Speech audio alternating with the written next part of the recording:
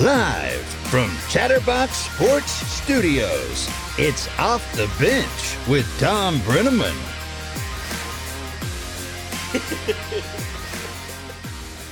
Look at the zoom in. Hey there. Well, I mean, can you imagine getting a closer and closer look than you see our ugly mugs on there? That would be brutal. It's brutal. That was a good zoom, Casey. That was Good a great zoom. Hello and welcome to Off the Bench, presented by United Dairy Farmers. It's Rita Rue and Ellie De La Rue over here. Whoa. Casey, Lindsay, we got a great show for you guys today. We come your way 10 A to 12. P That's Eastern time. And we are broadcasting live on X.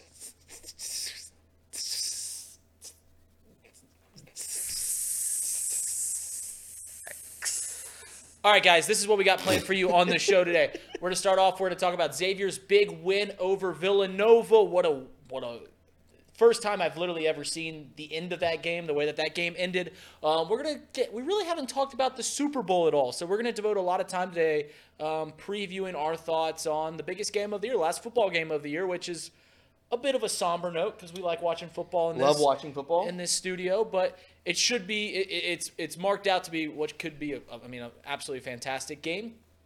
We have our top 10 players, top 10 most important players in the Super Bowl. So make sure to stay tuned for that. That's all in the first hour. In the second hour, we're going to talk about free agency in the MLB. I don't know if you guys have noticed this, but there are still not just a couple, but dozens of all-star caliber players that are just floating, meandering around. Of course, Trevor Bauer sent out a tweet saying that he will sign for a league minimum contract. We'll rehash that talk because we've talked about it before here, and it's certainly debatable whether you want Trevor Bauer. We'll do that in the second hour. Also some news with Nick Saban. We'll do some Super Bowl prop bets. We'll talk about that in the second hour. And I have a top 5 for you guys today, so that's how we'll round out the show. But you bet on the Villanova Wildcats last night. I did. And you got an absolutely beautiful cover. Xavier won 56-53. It was an absolute slop of a game. I will say this about the game. One, it was a game that Xavier absolutely had to have. You're playing Villanova at home, who's kind of reeling, and you're trying to keep your tournament hopes alive. And they won the game, so you can't get upset about that as a Xavier fan. But I was a tad bit upset that they played Villanova's style.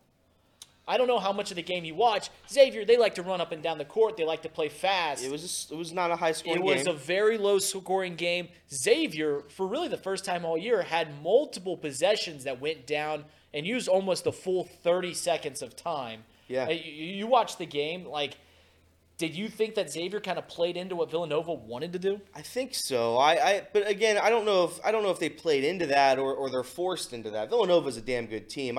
Through NIL money, that's close to being $1 million roster that they have over there. So I don't think it was by a lack of effort did they play Villanova's style of basketball, but it certainly was that. I was watching in the first half. It looked like Xavier was dominating a little bit early on, and then we got closer to halftime, and Villanova started to capitalize on the mistakes Xavier was making. But again, this is a win that Xavier needed, and they got it. It's against Villanova, who historically they have not been good against. Right.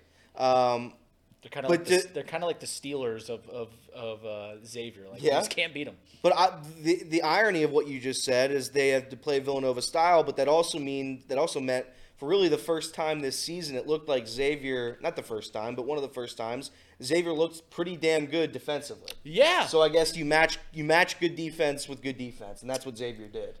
Yeah, they held Villanova to 33% from the field, and this is you went to a game earlier this year, and the one thing you walked away saying was, man, they just had easy lands to the bucket. Just taking it right to the right. And if you watch Xavier enough, you will notice that. Now, they get plenty their own way. That's kind of when you play up and down the court, when you play with a lot of pace that Xavier likes to play with, then, yeah, you're going to give up some easy buckets. You're going to get some, and you just hope at the end of the game when the full 40 minutes outtick, you look up at the scoreboard, and underneath Xavier, you have more points than your opponent. But, yeah, they played they played Villanova's game. They held them to 33% from the field. I think Villanova, talent-wise, clearly not what they used to be. I think they're obviously not coached as well as they used to be. Obviously, this is a Villanova team that's trying to find its footing after losing a legendary head coach in Jay Wright. Kyle Neptune, who a lot of people, they're hitting the panic button over there in Philadelphia, and maybe he isn't the guy. I know a lot of people don't think he is. There was that – we'll get to what happened at the end of the game. That's pretty bad coaching. But I don't know. You got to give some guys some rope here. I think he's going to get some more time to play. But, yeah, you're absolutely right. They held a Villanova team shooting 33% from the field. And more than anything, it's like there's ghost when you play Villanova. Yeah. It's like you just remember those teams that win the national championship, go to the Final Fours. When Jay Wright was there just a couple years ago, we're in the Final Four. And Xavier just could never get over that hump. I think since in their last 10 games, last 11 games, this is only Xavier's third win against Villanova. And that was last year when Villanova didn't have a very good team. They lost at home. This year they lose on the road. Des Claude couldn't get it done in the final seconds. So more than anything, this is just saying, like, hey, man, we can't beat these guys. Like, there's not some mysticism around the Villanova basketball team. No, but here's the thing. Xavier, again, in a must-win game, they won. I didn't realize how much, if you want to call them the big three, you can certainly do that, McKnight, Claude, and Oliveri play. Is that how much they play? They play the whole game, every game? They don't typically play 37, 38, 39 minutes. That's lunacy. I think it was just the fact that it was such a low-scoring game. Because I'm impressed. Those three guys being able to, I mean, I don't want to say carry this team, but they certainly carry the team. That is the one thing about Xavier is they don't get a lot of help down low, so it's a lot of guard play. Yeah. Right? It is Des Claude. It is Quincy Oliveri. It is Davion McKnight. I think Ousmane plays well. I don't know. I mean, the bigs last night, the starting bigs, Yaitis and Ousmane went 2 for 13 from the field. Yeah. Missing layups. There was a time that we missed point blank alley-oop dunks and then got an easy layup for Ousmane and he missed it again. So you're right. There is a sense of those guards have to play exceptionally well. And I think it was just a fact that it was such a low-scoring game that they wanted to keep their guards in. And that's fair. Ousmane, by the way, did have a couple of great blocks. I think he played fantastic defensively. He had five blocks he almost had a double-double with blocks and rebounds. But listen. If Xavier's able to have Quincy Oliveri and Desmond Claude contribute at a high level night in, night out for 37 minutes, 35 minutes, I do think there's a strong possibility, a strong chance that they are in the tournament in March. I don't think it's one of those things where you play in one of the hardest conferences in basketball. Every game is going to be tough. Villanova's 12-11 on the year, but at the same time, they're almost a blue blood. And I'm not going to call them a blue blood, but they're almost a blue blood. And anytime you beat a blue blood, you're happy. It's funny because in football, I feel like the blue bloods are pretty clear, right? Yeah. You got the Ohio States. You've got the Alabamas. You've got, and still to this day, I think that you still got like the USCs. I think Notre Dame, I would still consider still up blue there. Blood. Yep. Texas. Now the one team that used to be a blue blood that's no longer is a Nebraska. Yep. Used to be thought of there. And then Clemson, Georgia, they peek their heads in and be like, hey, this is the team right now. Michigan certainly up there as well. College basketball, every year that a team that has had a lot of success in the past makes a Final Four, we're like, is this team a blue blood? I mean, we've had that conversation with two Big East teams now in the past 3 years. It was UConn winning it all last year. Like, is UConn a blue blood? Yeah. They won four national championships, something like that. And Villanova's won a couple. So, like, yeah, but when you think college basketball, do you think Villanova? I do. As a Big East guy. I do. But anyway, so we start to get towards the end of the game. I think Villanova made a couple of different runs. They had a 1 point lead at a couple point lead. But Xavier was pretty much always there, and Xavier takes the 3-point lead with 20 seconds left. And it was at this point when you have plus 3.5, and Reed was alluding to the cover. The spread was Villanova plus 3.5, which means if they lose by 4, I don't win my bet. Plus 3.5, 20 seconds. And usually what happens here, they'll fire off a shot with 8 seconds. If they miss, you foul, and then you lose your bet. Right. What happened last night with Villanova might be and our boss Trace was texting us, it might be the very worst coaching display I've ever seen in my entire life. At no point have I ever seen a team with 20 seconds on the clock down 3 willingly not put up a shot. I mean, Xavier played phenomenal defense, lockdown defense on that last possession. But Villanova not like kicking it out to the logo and having any awareness of the clock, that is crazy to me. The last thing they did on the court with 3 seconds left, with his back turned, they kick it out to another guy, just another pass. With 1 second. With 1 second left. And nobody had any clue how much time was left. I believe the coach's name, Kyle Neptune. I was going to call him Jupiter. I was in my mind. He was one of the planets. He was one of the planets. One of the gods. He had a timeout left. How do you not call it? So, Kirby and Trace in our group chat last night were texting pretty frequently about what this was going to be.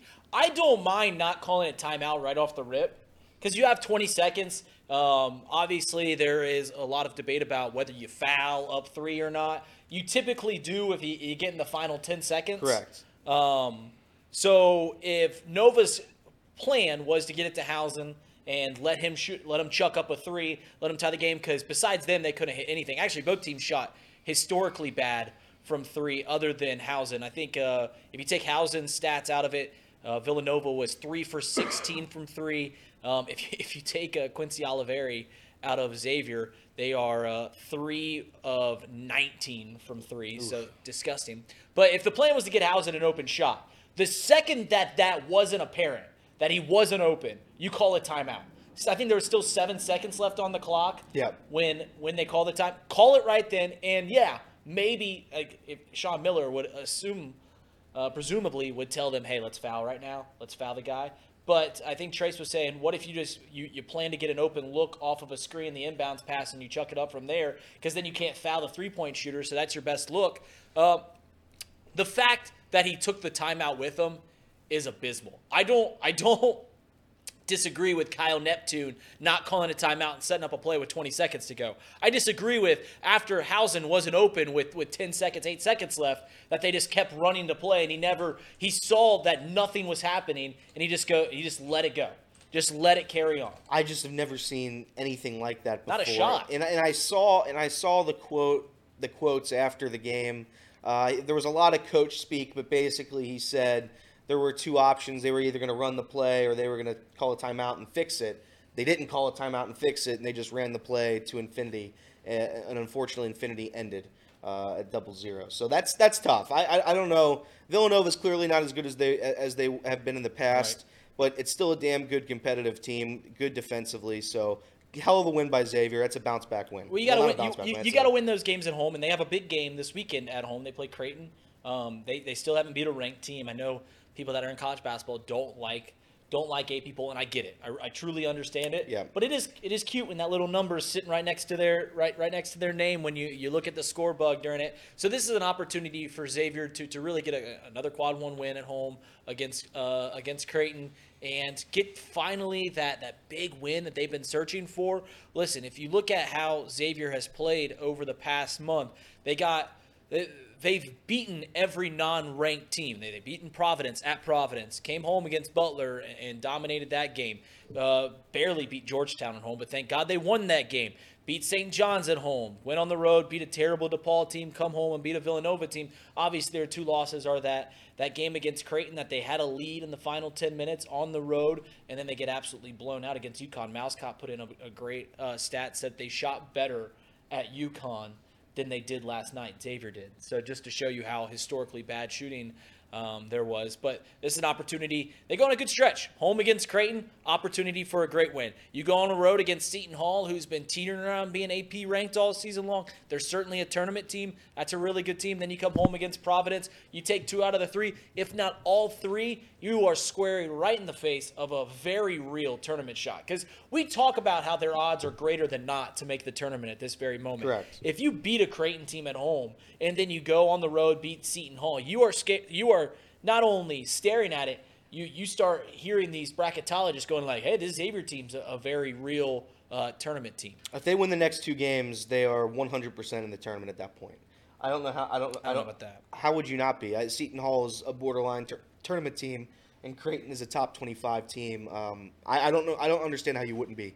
But I mean, obviously the path is there for Xavier. If they can play defense like that, they do have a damn good chance. They do have. Do they have to play Marquette twice still? They do have to play Marquette twice. Marquette twice. Okay, so you got 2 tough ones against Marquette. Obviously, Butler on the road is no slouch either. So, but again, I don't know. I think there's a very clear path for Xavier, and it's more than doable. So good for them. Hell of a win last night. So we have some breaking news. We had a Sir Bomb. It's been a long time since we had a Sir Bomb. Before we get to the Sir Bomb, we do have a super chat. Justin Edgell, $5 super chat. He said, let's be real. Tom is at orientation for his new job today. Tom will be back tomorrow. And it's incredibly apparent that Tom hasn't been around over the past, 3 weeks? Yeah, for the past few weeks, and we'll have news about what's going on with all that. So Tom will be able to tell you what's going on right there. He'll be back tomorrow. We'll have a show before the Super Bowl, a final show before the Super Bowl, and then off the bench we'll carry on. So the breaking news came from Sir Boy Wonder. Casey, you wanna read this one out? Yeah, I got you.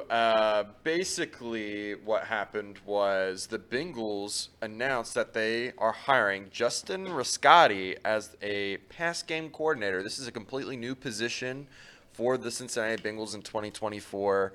I'm imagining that they're wanting to maybe have a better grip and handle on the passing game, and maybe make it a little more easier on Joe Burrow to find the open guys. So they're going to have a guy for the coordination of that. And because of that, the Bengals also promoted Brad Cragthrope to the quarterbacks coach and Jordan Kovacs to the secondary safeties coach. So some movement in the building, but more or less just promoting from within. And yeah, I think these are all good moves from the Bengals. It still, consistency, that's the word that we would like to use. Just, everyone's familiar with each other. Brad's been working with Joe for a couple years now as the assistant quarterbacks coach. Jordan Kovacs, I believe he was the assistant secondaries coach, so he's been in the building for a while now too. I don't know about Justin Riscotti. I don't know what that who he would where he came from. I haven't looked at it just yet, but I think all these are good moves from the Bengals. By the way, Casey, we're not used to hosting this show from this side, so we didn't get to say hello, Casey and Lindsay. How are you guys doing? We're doing good. Kelsey? I'm great. That's good. That's great. All right, we said hello to everybody. Hello, everybody. Hello, everybody. Now, these moves on the long term, I mean, how much do they mean, really? I'm just looking at it. I mean, these aren't massive moves, yeah. These are just pass. No. It's the fact that they are going in a new direction, right? It's the first time the Bengals have hired a passing game coordinator, correct, Casey? Yeah, this is the first time that they'll have a passing game coordinator, I think, in the Zach Taylor era. And when you think of the coordinators themselves, like the offensive and defensive coordinator, the offensive coordinator had a run game coordinator in our offensive line coach. Can't remember his name off the top of my head. Drawing a blank at the moment. But we have a run game coordinator. We've never had a pass game coordinator. And I'm guessing it's going to be mainly coming up with new scheme design. That's what I would imagine. Maybe they're keeping track of what's going on in game, but they're not making calls within the game. They're more or less just looking at it a week-to-week basis and saying, we need to run these pass plays in order to be effective, successful against this team. It's just another layer of eyes to kind of help mold what the game plan will be.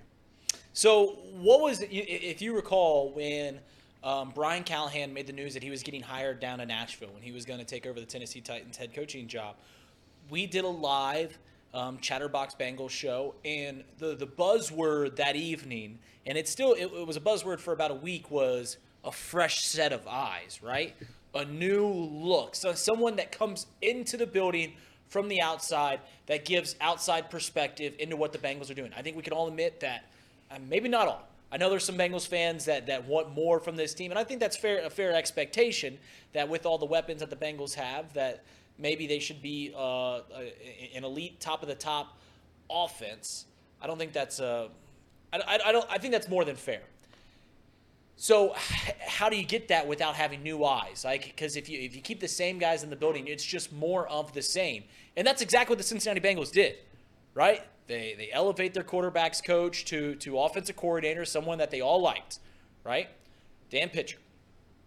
And then they go, all right, now we want a passing. We want somebody else to come in. They make a new role, and now they have fresh eyes looking at this offense. I don't think that this is a negative. Like, Elliot, I know it looks like a small move. But it's exactly what Bengals fans were hoping for. It's someone from the outside coming in to look at this offense and give outside perspective, which, as I've said on this show 1,000 times in 1,000 ways, collaboration is good. Change is sometimes good, more often good. So when you collaborate with other voices, with people from outside the system that said, hey, this worked for us in Minnesota, right? Because that's where Raz Caddy came from. Pronounce that name right? Raz? I have no idea how to pronounce it. We didn't get a pronunciation No guy. pronunciation check. But when you get a guy coming from Minnesota and you say, hey, what worked for you there? What worked with Kirk Cousins and Justin Jefferson? What worked there? Comes in, looks at this and said, hey, I think you can do this with Joe Burrow and Jamar Chase. I think you can do this with your real weapon, Joe Burrow and Drew Sample. So, yeah, a fresh set of eyes. This isn't something we're going to be talking about in 3 months. This isn't something we're going to be talking about in week 8 of the season. But this is the kind of moves that you like, right? Evolution in the coaching staff, fresh set of eyes looking at the offense. That's fair. So we broke that news. Go Casey, Bengals. Yeah, Casey. Any other points on the moves in the free agent? Casey, any points? I mean, you just explained it eloquently already. I'm just looking at some of the stuff here. He was, I don't know how to pronounce his name, just Justin. I'm going to just say Justin for now. Justin. Justin, he came from Minnesota as an assistant offensive line coach. He also previously served as the offensive quality control coach for Denver. He was a quarterbacks coach for Tennessee in 2017, offensive coordinator for Tennessee Tech. So he is very well versed in a lot of the offensive scheming, game planning at many different levels. Played quarterback for Louisville in 2003. That's interesting. So he's got a quarterback's background as well. I know a lot of the Bengals staff have quarterback backgrounds, have played in the NFL, or not NFL, but they've played at a college level, at a high level at some point in their careers. So it's just interesting, some fun facts there about the guy. Have you noticed that all offensive coordinators are one of two things? More likely than not, they're quarterbacks. Sometimes they're linemen. But it's never a running back. It's never a tight end. It's never a wide receiver. It's typically linemen and quarterbacks. And the reason that a lot of quarterbacks, we talk about this in baseball, like why do catchers always become managers? The reason that quarterbacks become offensive coordinators is because they see the whole field. Same thing for catchers in baseball. The reason catchers make good managers is because they see the whole field. When you play shortstop, you're worried about being the shortstop. Right? You know you got to turn two. You know you got to throw it over to first base. You know you got to be the cutoff man. When you're the catcher, you got to make sure everyone's in the right position. You got to make sure that everyone's where they need to be. Same with quarterbacks. When you're a slot receiver, you're reading, the linebacker or the safety coming down on you. When you're the quarterback, you've got to read everything. You got to read defensive line fronts. You got to do all that stuff. So it's a good thing that there's more quarterbacks in the front office because these are guys that see the entire field. These are guys that have to, make adjustments on the fly. These are guys that really have to understand the game at a higher level than really anybody else on the field. Same with linemen. One last thing I'll add to this conversation, why this is a big deal. The Bengals receivers, tight ends, anyone that was running a route last season, they were one of the most covered pass catchers in the league. So defenses were covering them at one of the highest rates in the NFL. Joe Burrow is just one of the best quarterbacks. He's one of the most accurate quarterbacks, can make the throws to get them open. I think they were sitting at like 5th or 7th most covered unit in the league. So, I mean, part of that has to do with Joe Burrow being out half the season too, I'm sure. But, yeah, I mean, hopefully this that helps and improves the way that they get open, because we all know if you're open, Joe Burrow is going to find you and hit you. So Right. No doubt about it. All right, so we. No, I was just. Oh yeah, go ahead. I was just gonna transition. So I was gonna try to do it. Do it. No, I didn't want to do it. Mine's not gonna be as good.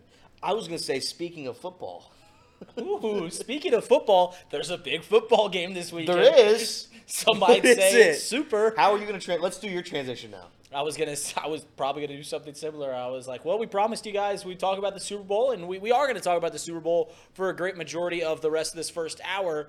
And there were some topics that I think that you wanted to talk about. And listen, after the conference championship games, you dive into, how do the Niners match up to the Chiefs? Then you kind of go quiet for about a week and a half. That's right. And now we are just a few days away from the Super Bowl. The 49ers looked like the best team in the NFC all season long. And you look at the Chiefs, I don't think many people saw the Chiefs as a top team, certainly for the second half of the year. But they went on in the postseason. Everyone wanted to say, I wanted to see Patrick Mahomes play on the road. They shut down a Dolphins team that had a very explosive offense. Maybe the Chiefs didn't shut them down. Maybe negative 30-degree temperatures shut them down.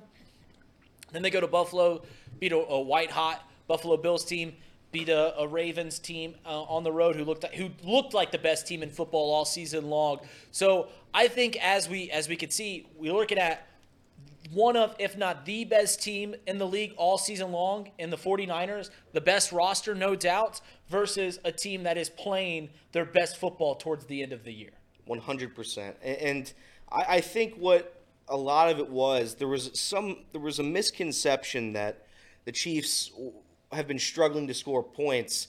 I don't know if they've been struggling to score points as much as their defense has been dominating games to a point where you don't need to put on 40 points a game. I don't think they need to. They scored 13 against the Chargers in a meaningless last season game. Other than that, they scored 25 against the Bengals. They scored 14 against the Raiders. I would say there's a lot of asterisks on that one given the weather circumstance. 27 against the Patriots.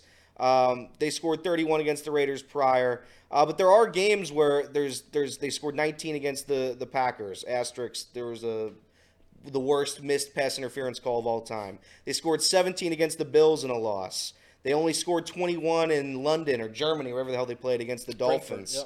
Yep. They scored 9 against the Broncos. So there are moments during this season where it looks like the offense is inept, certainly, but I'd argue that what they have lost offensively, they've gained and then added some more defensively. And that's, I think, that's my biggest story in this game is, can the Chiefs put up 28 points in this game? Can they score enough points to win comfortably, opposed to having another Brock Purdy miracle comeback situation like they did against Detroit? I think they're more than capable. I think Patrick Mahomes and the Chiefs will figure it out.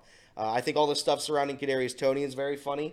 But the receiving core obviously has not been good in Kansas City. It's been terrible. Travis Kelce's picked it up in the postseason. Rashee Rice for the last half of the season has been phenomenal.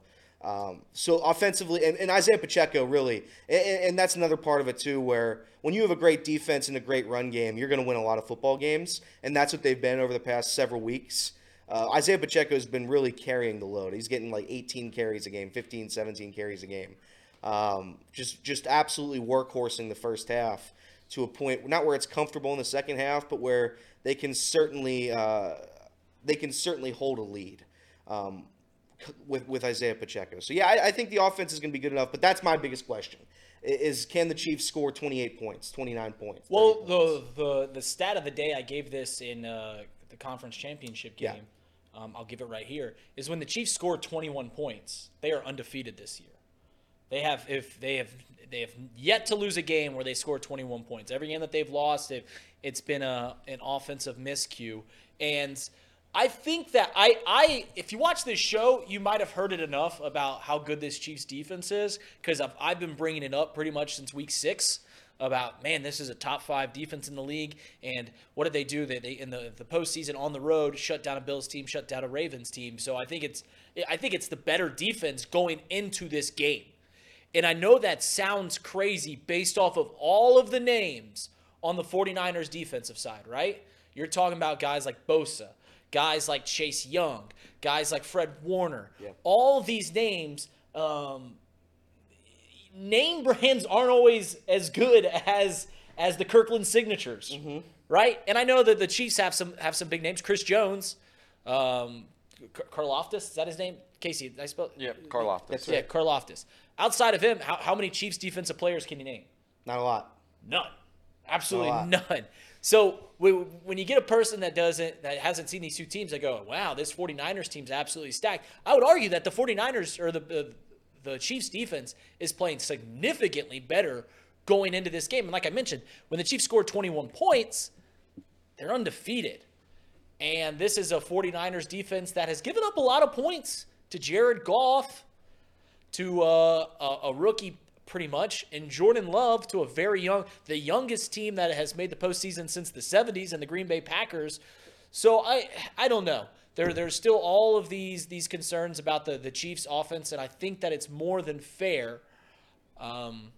But at the end of the day, you are talking about one of the greatest offensive minds in the history of the NFL, and Andy Reid. You're talking about one of the greatest quarterbacks that the NFL has already through his first 6 years, and Patrick Mahomes going on and playing a 49ers team. Now, on the opposite end, you're talking about a 49ers team that has the best roster that I have maybe ever seen put together.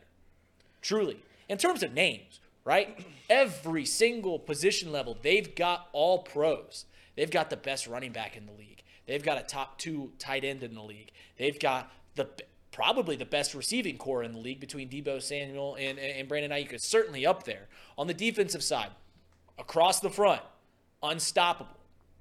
Their linebackers, fantastic. Secondary, great. So this is, without a doubt, one of the best rosters. So what's gonna show out? The team that's red hot and the Kansas City Chiefs that has the experience of winning this game? Or is it the team that's been one of the best teams in the NFL all season long that has a spunky, smug, and pompous quarterback? I made it this far without doing it. You almost got I'm sorry. there. Almost got through the first 35 minutes of the show without bringing that up. But really, one of the best a great offensive mind in Kyle Shanahan, a team that's been to this level before. This quarterback hasn't, but they've certainly played in the NFC Championship game for, I believe, each of the last 4 years, for the last 5 years, something like that. So this is a team with a lot of postseason experience too. What's going to give? When one of your worst defensive players is Chase Young, you're in a pretty damn good spot. And that's where the 49ers are. And wins this season, every single win the 49ers have had this year, they've scored 27-plus points. The 5 losses, they didn't do that. And really, the 5 losses aren't even 5 losses because the 5th loss was in a game where they didn't play a single starter. And then there was a 3-game stretch where it looked like the wheels were falling off, but that was due to injuries. Brock Purdy got hurt a little bit. I remember the game in, I think it was Cleveland. I think they were playing in Cleveland, and it was rainy. It was disgusting. And Jake Moody, their kicker, missed a 30-yarder to win the game, I'm pretty sure. So even in their losses, it's close, it's tight. You're not going to blow out the San Francisco 49ers. And I think that's what Reed and I were talking about the other day is there's not going to be a ton of points scored in this game. It's going to be a defensive slugfest. And I really do believe if you had to give an edge to a team, I do think it's the 49ers. But saying all that, you have to ride with the better quarterback. I've always believed this, and Reed is 100% true. When you think of college football, you think of the best team. There's no bigger testament than what just happened this year when Michigan won. Right. And that's no disrespect to JJ, but again, McCarthy was not the reason that team was good. It was because of everything around him. In the NFL, I firmly believe it's the quarterback. The quarterback wins Super Bowls. The better quarterback wins Super Bowls 9 times out of 10. Patrick Mahomes is the best quarterback in the NFL, and that's all they need, really. And this is another point. It brings me to my next point. People, it's very evident. It's very evident the world is against the Chiefs and Patrick Mahomes. They are the biggest villains in the sport right now, without a doubt. They're the anti-heroes. They are. My question to you: should Patrick Mahomes be the villain? Is he the guy we're really expressing our frustrations against here? Because he whines every once in a while towards referees. Is that what we're doing? Because in my opinion, Patrick Mahomes has not earned the hate that he's received. The only thing he's done is win. And the only knock against him really has been that A, he whines against refs, and B, his family. And when it comes to sports, when teams start to kind of create a dynasty, and I think that the Chiefs, if they haven't done it already, they're on the precipice of it. If they win this game, it is a dynasty. However you define it, most people define it 3 championships in 5 years, which is exactly what they would be. I think would it be 3 and 5 or 3 and 6, something like that. But they'd have 3 championships in Patrick Mahomes' first 6 years. So when a team is constantly at the forefront of the sport, you talk about everyone hates the New York Yankees, and that hate, it went away for a while because the Yankees weren't very good in the 80s. And in the early 90s, they were just kind of mediocre. And what did they do? They won the 1995 or 1996, 8, 9, 2000 World Series. And to this day, people still hate them for it. We're seeing this with the Dodgers just because they're constantly in. They're spending all the money. They're going to the NLCS seemingly every single year. We saw this with the Patriots. The Patriots were the villain of the sport for more than a decade because in the first 7, 8 years, whatever Tom Brady won his first 3 championships in, people were sick of it. People get really sick of it. Now, I would argue that Bill Belichick certainly fits the villain bill more than an Andy Reid. I don't know how in the world anyone could hate Andy Reid. He's Mr. Pringle. He's chubby Mr. Pringle. He's got a beautiful mustache. When you see his mustache frozen over on the sidelines, it makes me laugh. I love Andy Reid. Andy Reid, every time he does an interview, you love him more because he just seems like a nice, jolly guy. 100%. Literally seems like a nice, jolly guy. But there's all those things about Patrick Mahomes too, right? He's got a brother that makes TikToks that annoy people. He's got his wife pouring champagne over the fans. Those are bad looks. Now, I would say but that it's not bad looks for him. I would say out of everything that Patrick Mahomes has done, it's hard to hate Patrick Mahomes other than when he cried about the Travis Kelce lateral. That Correct. play was like the first time that you're like, God, this dude's kind of a crybaby. But up until that point, it really, for me at least, I know other people hate it, but it was hard for me to hate Patrick Mahomes because every time he answered questions, it was very, very cordial. I mean, I don't know if you saw that TikTok of him making an all-time fantasy team with like a 10-year-old kid, but it was the cutest thing in the world. It was. He seems like a very nice guy. But yeah, I think people just get tired of people competing at a very high level. When someone gets to the front of the sport, you just want to knock them down. You just want to knock them down until they beat you upside the head like Tom Brady did. Right? Everyone hated Tom Brady for 2 decades. He leaves the Patriots, wins somewhere else, and we were like, oh, this Tom Brady guy, he's getting drunk off jalapeno tequila on a yacht. You're like, this guy's kind of down to earth, kind of a nice guy. And then he beats you upside the head with it. Even the stuff Tom Brady did, though, like the TB12 method, when he's on the field, and Tom Brady cried for calls just like Mahomes does. And not to mention, there's the long video montages of him dinking and dunking. And the system quarterback narrative. There were more things that Tom Brady did to be a villain, as it were, than Patrick Mahomes. And I think it's crazy that in today's age that Patrick Mahomes is the villain of this league. There could be a lot of villains in this league. It's Patrick Mahomes is our villain because of the things Reed just said. He's been winning. If Tom Brady could do the things Mahomes did, talent-wise, there would be no debate. There would be no debate that he's the greatest of all time. But somehow people still debate Tom Brady's the GOAT. Tom Brady's won 7 Super Bowls. It should be undeniable. But yet there's still haters out there that say he dinked and dunked his way to 7 Super Bowls. Yeah, well, you know what's crazy about man, I'm gonna get hated for this take. What's crazy about when you have like the GOAT conversations about the greatest quarterbacks of all time, there's typically 2 roads that you can go down. There is team success. Yeah. Right. Like this guy won 4 Super Bowls, or like Tom Brady, this guy won 7 Super Bowls, multiple time MVP. Or you can go the talent factor, right? Like the John Elways, the Dan Marinos, where you go, if you watch this guy play, he is Brett Favre. If you watch this guy play, this dude is slinging it all over the field, escaping sacks, doing great things. Peyton Manning had a great arm talent. He didn't have the athletic ability of moving around, being very mobile. But, early in the Peyton Manning era, it was this dude could absolutely throw the shit out of it. Yeah. And the thing about Patrick Mahomes is to this point in his career, he's done both.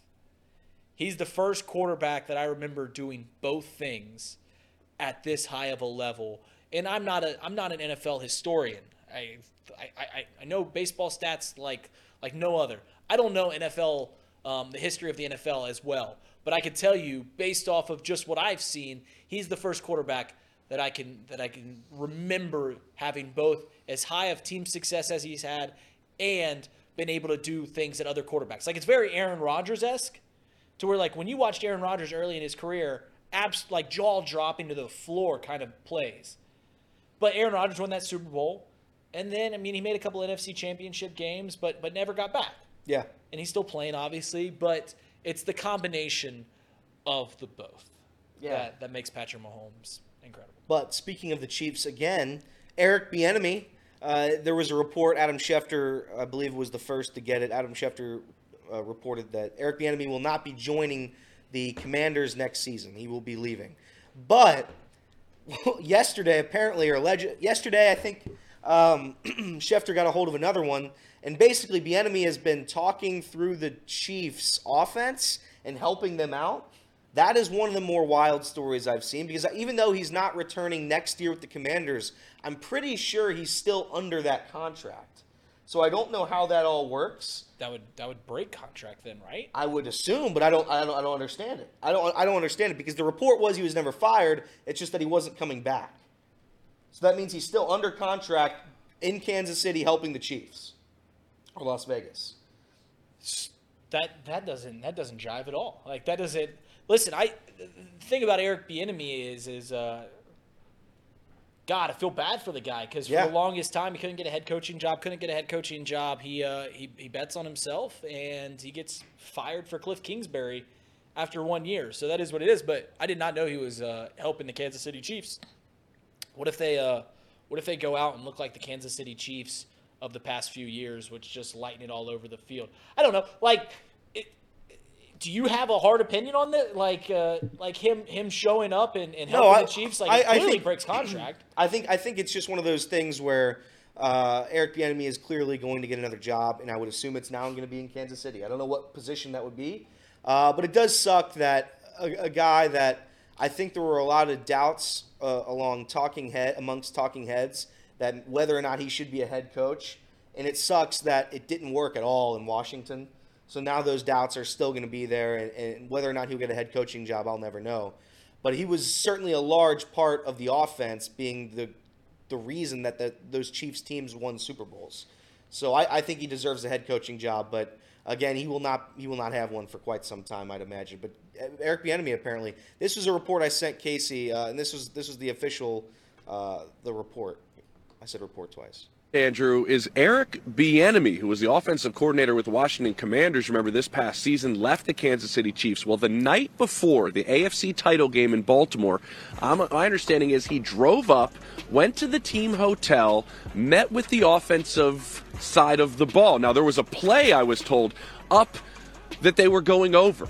And Eric Bieniemy went up. It was an old play, kind of went through the install with the offense for old time's sake with the entire group. And Patrick Mahomes told us that there were kind of some chill bumps with guys in that room with Eric Bieniemy back in front of them. He said it's just you can feel him and feel his presence when he's in a room. And I had a long conversation with Marquez Valdez-Scantling about EB, and he told me, last year, maybe at times you kind of tune him out a little bit, all the yelling. He yells at everybody from Andy Reid down to the janitor. But when he was back in that room that night, I kind of got the feeling that I missed it, and I took it maybe for granted. And I bring this all up because remember the issues that this Chiefs team had at points of this season, whether they were pre-snap penalties, whether they were alignment issues. And I had a number of people late in the season in the building, Andrew, tell me that their thought is if EB was with this team, some of those things, that attention to detail type of stuff, wouldn't happen. So having him maybe back in the building before the AFC Championship game, maybe a little bit of a restart, a little bit of an acknowledgement of what he always brought, and maybe fine-tuned a couple things helping out this team as they head out into the Super Bowl. I think it's fascinating that... Just interesting to me.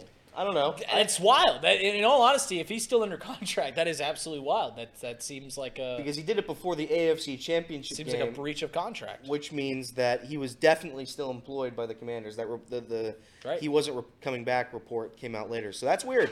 That's strange. But Bieniemy, again, I assume he's going to get another job, probably with Kansas City. But. So he was an NFC offensive coordinator helping an AFC team get to the Super Bowl. That's correct. Wild. Absolutely wild. Casey, about 15 minutes ago, it looked like you were going to have a take on the Super Bowl. I, Nicholas Reed Mouse, lover of Casey McAllister, would love to hear that. I don't even know what I was going to say. Yes. It was 15 minutes ago. Casey, any about points? that? Casey, any points? How about that? Casey, any points? All right, so here's what we did do. Me and Casey, but apparently Casey doesn't want to be attached to this anymore. No, this is your list. This is Reed's list. His top 10 list of the best players in the Super Bowl. Why don't you start it off, Reed? Just kick it off. So here's what we're going to do to round out the final first hour of the show. Because you guys have now hated on me for 45 minutes. I love this list. In all honesty, I'll lay the groundwork. Me and Casey said, hey, let's think of a segment tomorrow. Let's do the 10 most important players, the 10 best players in the Super Bowl. You see other talk shows do this. They say, hey, I think this player is important. I think this player is important. And obviously, certainly the 49ers are stacked. The Chiefs have some future Hall of Famers in their own right. Who are the 10 best players playing in the Super Bowl? And before I show you this list, me and Casey were in absolute collaboration making this list. So I just want you guys to know, and I think you guys are alluding to where I'm getting to, but this is the top 10 players in this year's Super Bowl. We'll get this little thing going. All right. Coming in at number 10, this was Casey's pick of choice, Isaiah Pacheco. Casey, why'd you want Isaiah Pacheco on this top 10? I wanted Isaiah Pacheco to be on the list just because I feel like in this game in particular, he's going to be very important. I think they've really started to establish the run game as of late. When they played each other in the Super Bowl back in 2020, Damian Williams, their running back, rushed for 17 carries, 104 yards, and a touchdown that averaged about 6 yards a carry. On the day, they rushed about 29 times. I think that Pacheco is going to be very important to this game plan for the Kansas City Chiefs. And also the 49ers, they really struggle in terms of stopping the run. They give up the most yards after contact, I believe. So that's also another reason to be looking out for Isaiah Pacheco and why I think he should be on the top 10 list of most important players. I think this was the biggest point of contention between you and I, because when we talked about what players should get on and what players shouldn't get on, you were like, hey, this is going to be somewhere. This has been a big part of the Chiefs' success this postseason. The one thing that we haven't talked about enough, maybe we did last week, but it was their ability to absolutely dominate. Are you fighting me on this, showing this top 10 list? I'm not. For some reason, it keeps going away. It keeps pushing off. Like, it might just disappear here in a second. But they dominated the possession game. I'm not doing it. I didn't touch it. I'm not touching it. Did we put a timer on these? There is a timer on. I got it. I'll Yeah, What was the timer? it was on a 10-second timer.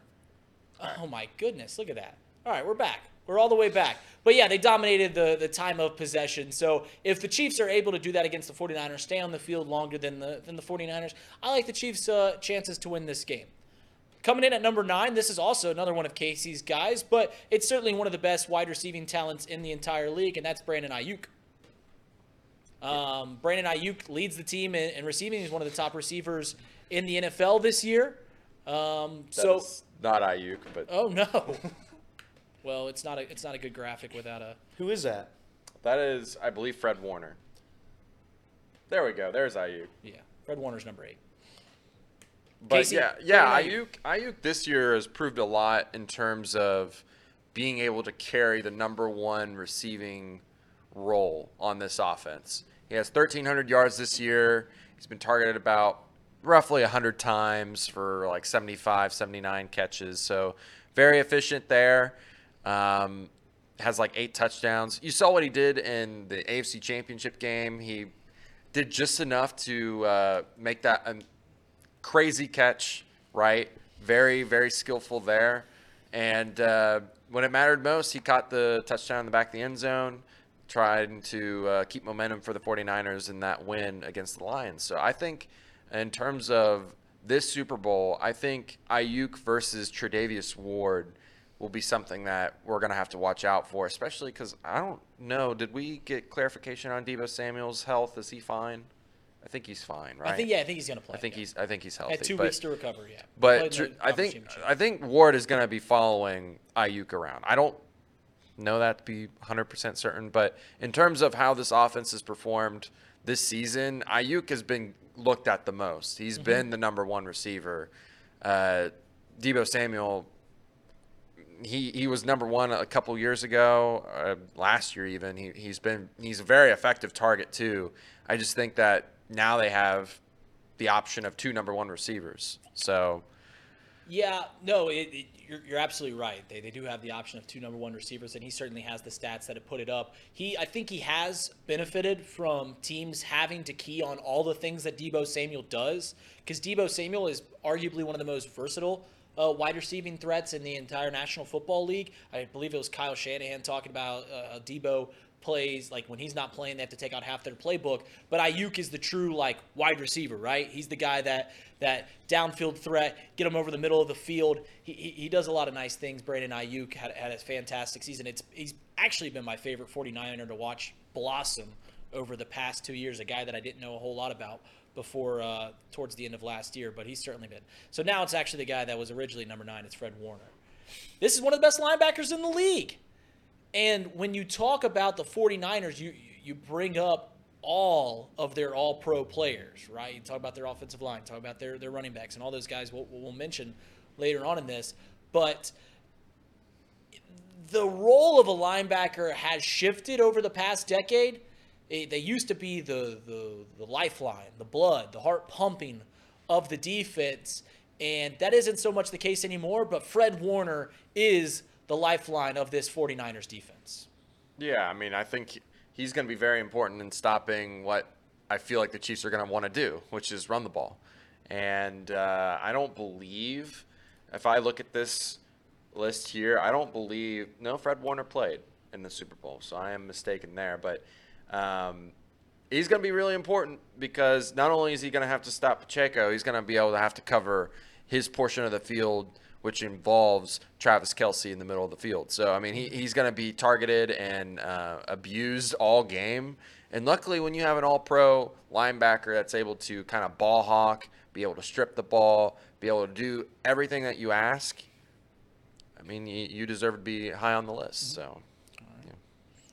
Coming in at number 7, seventh most. It's so confusing because they all wear red. The Chiefs and the 49ers, so it's really hard to distinguish them. But it's Trent Williams. Listen, there's a stat that we talked about, I believe, when the Bengals played the 49ers earlier in this year, that when Trent Williams doesn't play, 49ers, who have been one of the best teams in the NFL over the past 5 seasons and certainly over the course of Kyle Shanahan's head coaching career, when Trent Williams doesn't play, they are a sub-500 team. That's how important he is to this 49ers offense. He is someone, I mean, I've brought up the most important position players on the field. I think it's quarterbacks, number 1. Protection for the quarterback's the second most important thing that you can have. And Trent Williams, Hall of Famer, future Hall of Famer. If he's not on this field, this 49ers team looks completely different. Luckily, he's going to be on the field for the 49ers, and he gets just as much credit to the success of Brock Purdy as a Christian McCaffrey, as a Brandon Ayuk, as a George Kittle, as a Deebo Samuel. He is absolutely crucial to Kyle Shanahan's offense. Yeah, I mean, he is I would say that if he was not on the 49ers, you would not see as a explosive run game with Christian McCaffrey. You would not see the time that Brock Purdy has in the pocket. He literally neutralizes your best pass rusher every single time he's on the field. I mean, he's one of the best. He'll probably be a Hall of Famer one day. Mm-hmm. He's that good. Canton. Yeah, he's just he's a gamer. I really like Trent Williams. 7, deservedly. Speaking of pass rush, go ahead and give it to Bosa. Number 6. We talked about Fred Warner. Let's talk about the other big name on that defensive side of the ball for the 49ers, and that's Bosa. He's a perennial Defensive Player of the Year candidate.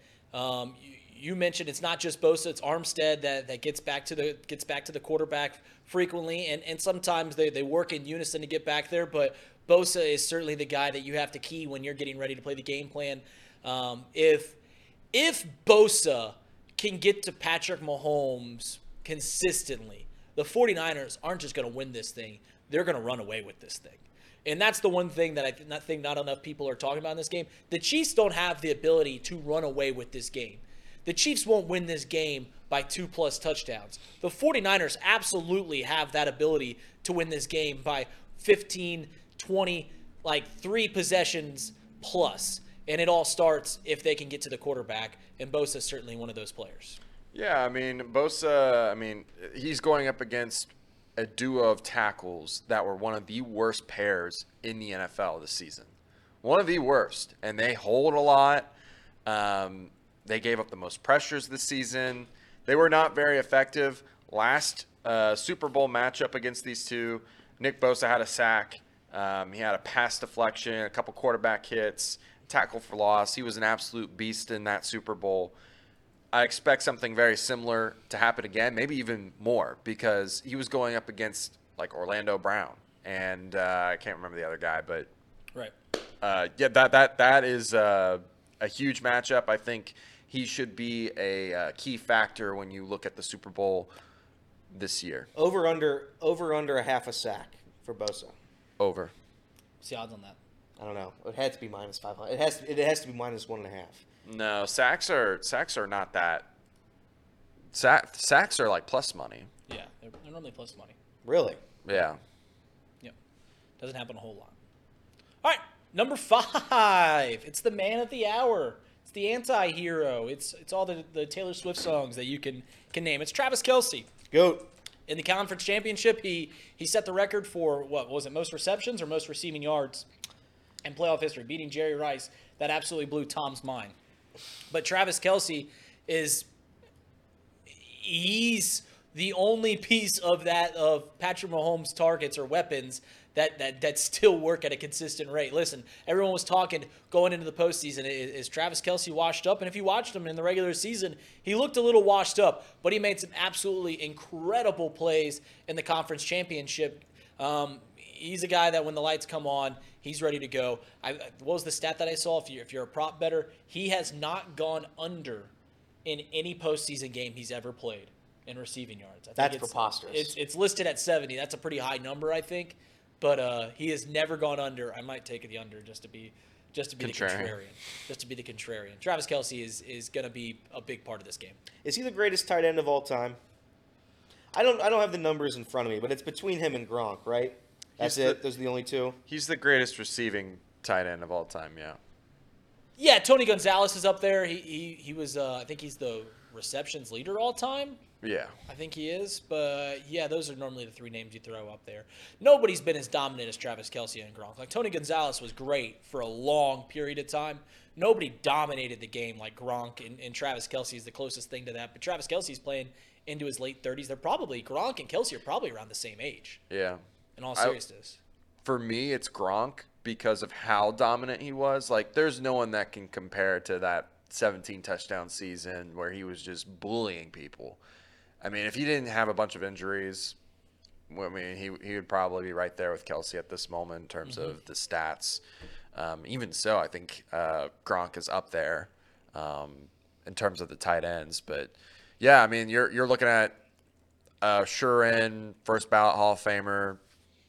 He's going to be very important to this game. He's basically their only threat.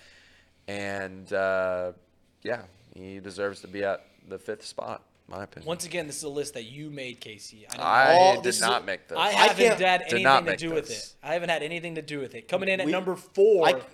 Well, go ahead. I was just going to say, we have 4 spots left, and we still have 2 quarterbacks left. I'm really excited for this top 4. Yeah, coming in at number 4, it's Deebo Samuel. Casey actually, when I put in my opinion, I said, I think Deebo Samuel should be top 5. He's like, I don't even think he should be on the list.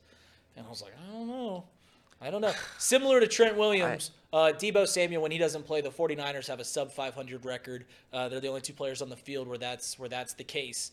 Kyle Shanahan, as I alluded earlier, when against the Packers when Deebo did not play, they said when Deebo's not on the field, we have to throw away half the playbook. Just because he does so many different things. He can run the ball. You can put him over the field. He is sometimes a vertical threat, even though I think Ayuk has taken that more in recent years. He's Mr. Do-It-All. He opens up the playbook. Deebo Samuel, I think, is going to be just as big of a part of this game as Travis Kelce is, in all seriousness. I think when we're talking on Monday, we're going to be talking about either how influential, whoever wins, it's either, man, Travis Kelce was unbelievable yesterday, or man, Deebo Samuel was unbelievable yesterday. Yeah, I mean, I don't disagree with that. I would have probably had him a little lower. I just don't think the receivers are going to be a big deal, as big of a deal as the other players in this game. But he is so versatile. He was very, very good in the Super Bowl that they played in. He had 39 rush yards and 53 receiving yards. He had 53 rush yards and 39 receiving yards. He was targeted 9 times in that game. I mean, he's just an all-around versatile key player to their offense and someone that you have to always game plan around. And guys like that, they tend to be very, very hard to stop. So, yeah, I mean, I guess 4 is fitting for Deebo. I would have probably had him a little lower, but this is your list, so. This is your list, Casey. This is. I want to make something very clear. This is Reed's list. You will know this is not my list very shortly. And why is because that? you have absolutely no respect for number 3, Chris Jones. The man's so big he can't even fit. Future Bengal.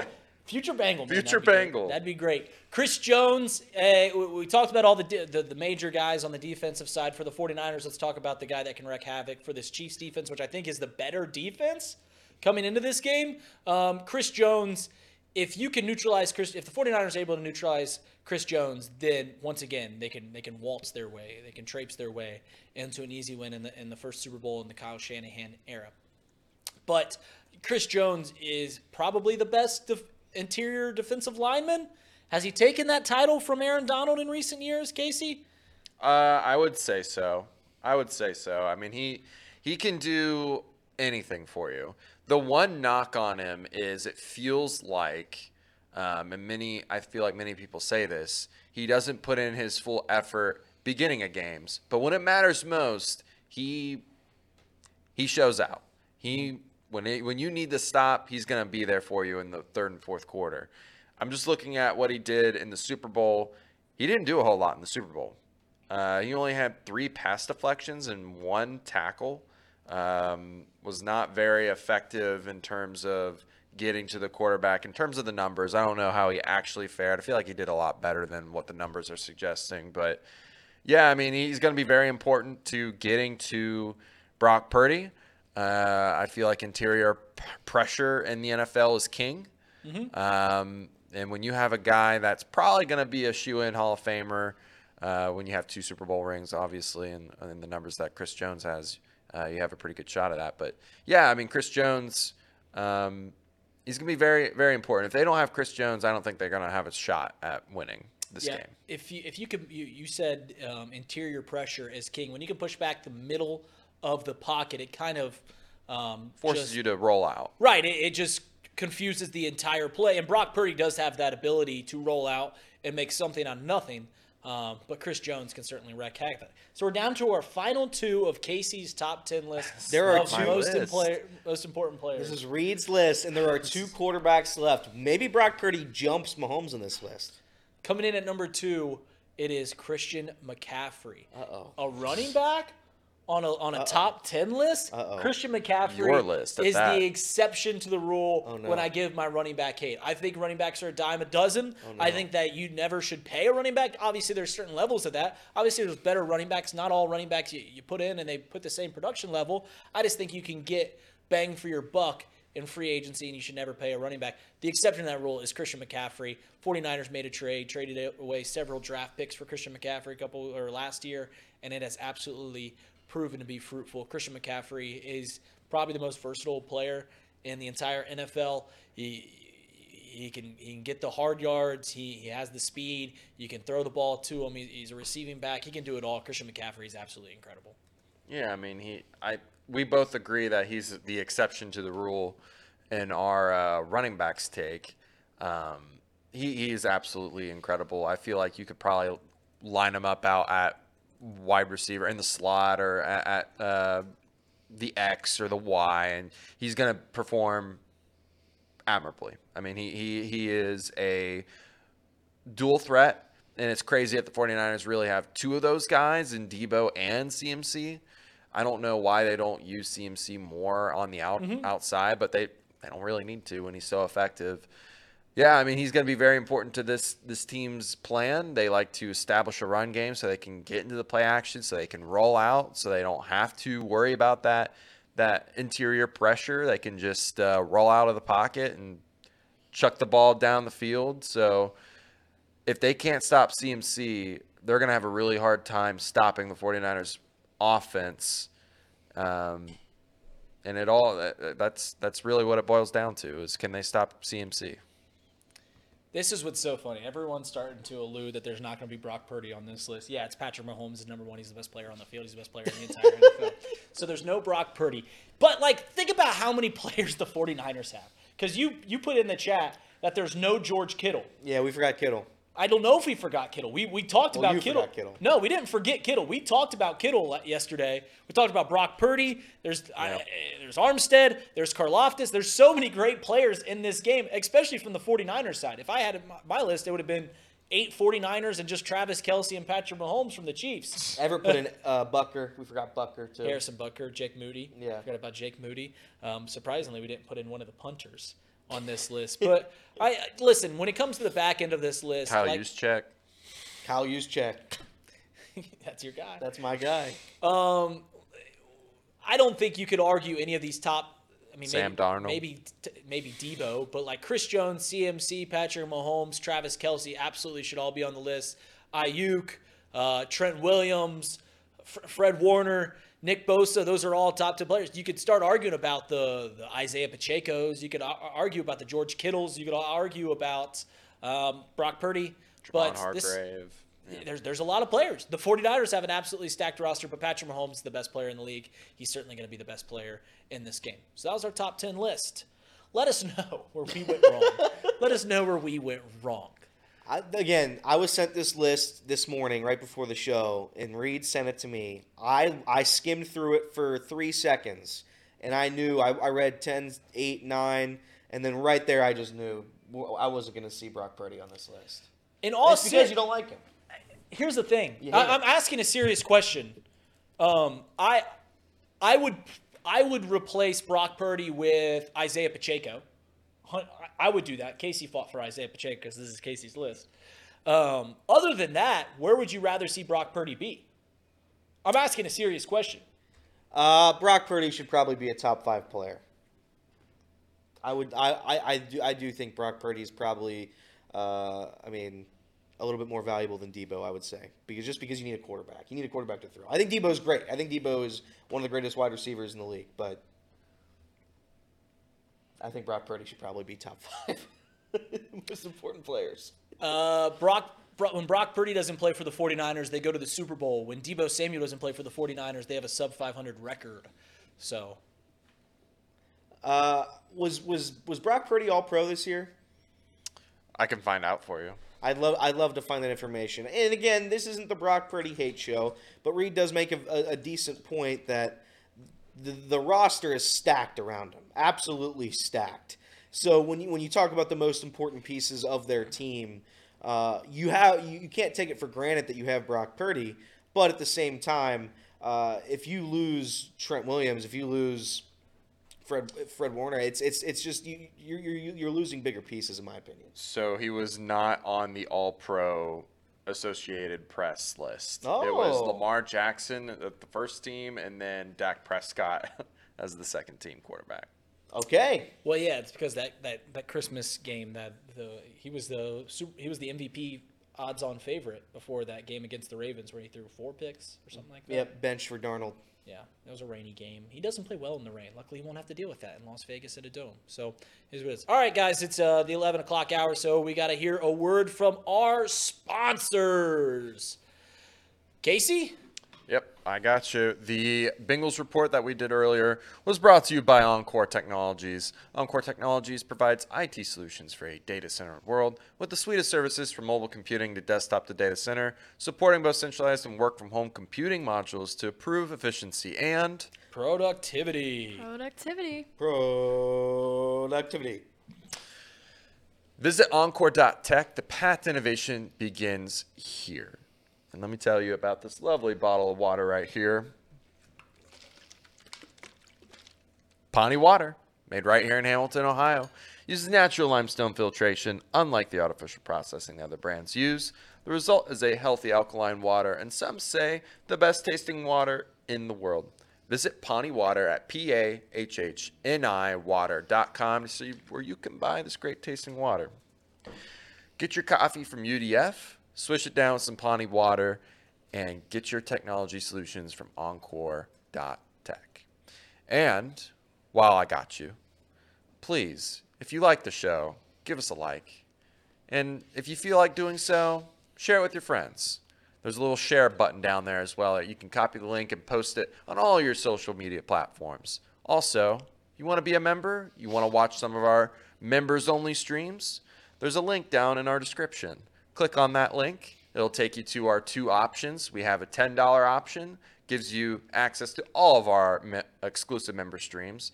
And then the other option, a Leader of Men option, is one that you can get discounts and other things like that to our merch store and other exclusive items. So be sure to check that out.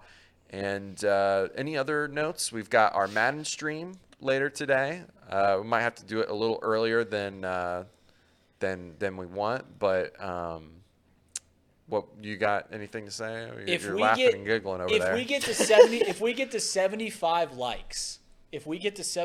likes, I'll walk off the show. I'll walk out, and that'll be the end. How about that? There we go. We can do 75 likes. That's what Off we'll the do. bench tomorrow with Elliot and Casey. See you there. See you there.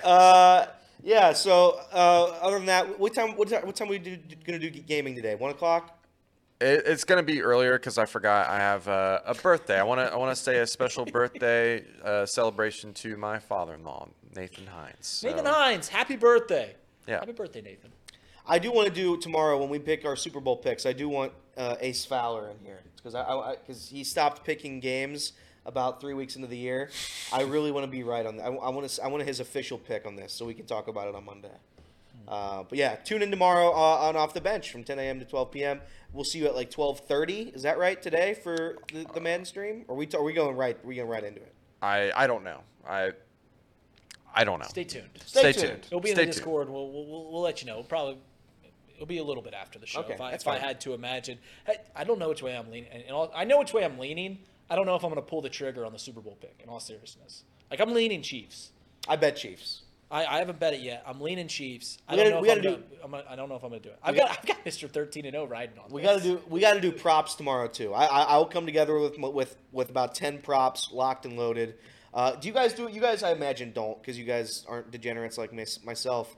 But my buddies and I, we have a gambling group chat, and in that gambling group chat, we have a prop list, and it has every single prop in the world: heads or tails, over under for the anthem, first touchdown, last touchdown, touchdown jersey number, over under. It's just nonsense, but it's so much fun. I might make one for us.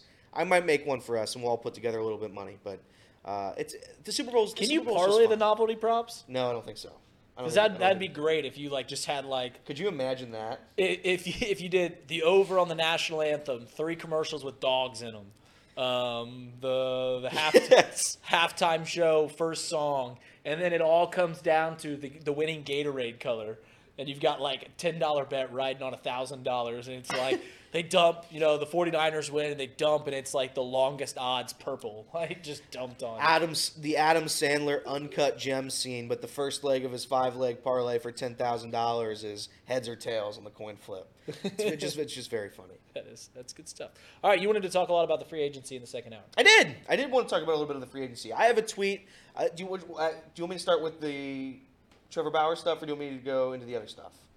Start however you want, big dog. I'm flexible. I wanted to start with Trevor Bauer first because I saw this yesterday. I sent it to Casey. He was, I guess, on the Theo Von show And basically he's proposing a deal where he will work on a league minimum salary. He will have it'll be an incentive-based contract, but he'll be paid the league minimum, and he will go anywhere. And he's begging. He's begging you. We have this tweet from him as of yesterday. Once I get it up here, I can read it. Blake Snell is going to get hundreds of millions of dollars on a multi-year deal, and he should. He deserves it. For a team that doesn't want to commit multi-years, hundreds of millions of dollars, or many elite prospects for a Cy Young Award winner, they could sign me for league minimum and pay zero incremental dollars over what they have to pay to that roster spot anyway. Just another option for teams that want to win and don't want to break the bank. He's a good salesman. He's a hell of a salesman. But I think the issue with Trevor Bauer is and will always be the off-the-field issues. How much risk are you willing to put up for a guy that is quite honestly a wild card? You don't know what you're going to get. You don't know what his past. You don't know what he's done. Obviously, he wasn't committed of any crime for what he was blackballed from the MLB for. But I will say this. If you were an MLB franchise, and maybe you're like the Athletics, and you're willing to pay absolute league minimum to get somebody who would maybe bring a couple fans into your ballpark, at least some controversy, some excitement, if you want to call it that, I don't think it would be a bad deal. I really don't. If I'm the Reds, I don't make a move. I don't want Trevor Bauer on my team. But I'm sure there are other clubs out there that don't have a lot of hope for this season, and why wouldn't you do it? That's my point. Like, if you're paying him nothing, and that's what you'd be paying him, essentially, and he hasn't been committed of any crime, I don't understand why you wouldn't at least do it. I don't want it for the Reds because I don't think he fits. I think we've got too many good starting pitchers. But again, I feel like it's about time for him to come back. I don't know. You don't think he fits the Reds? I don't think he fits the Reds in the sense that we have like 3 starting pitchers in the wings still waiting to come back up.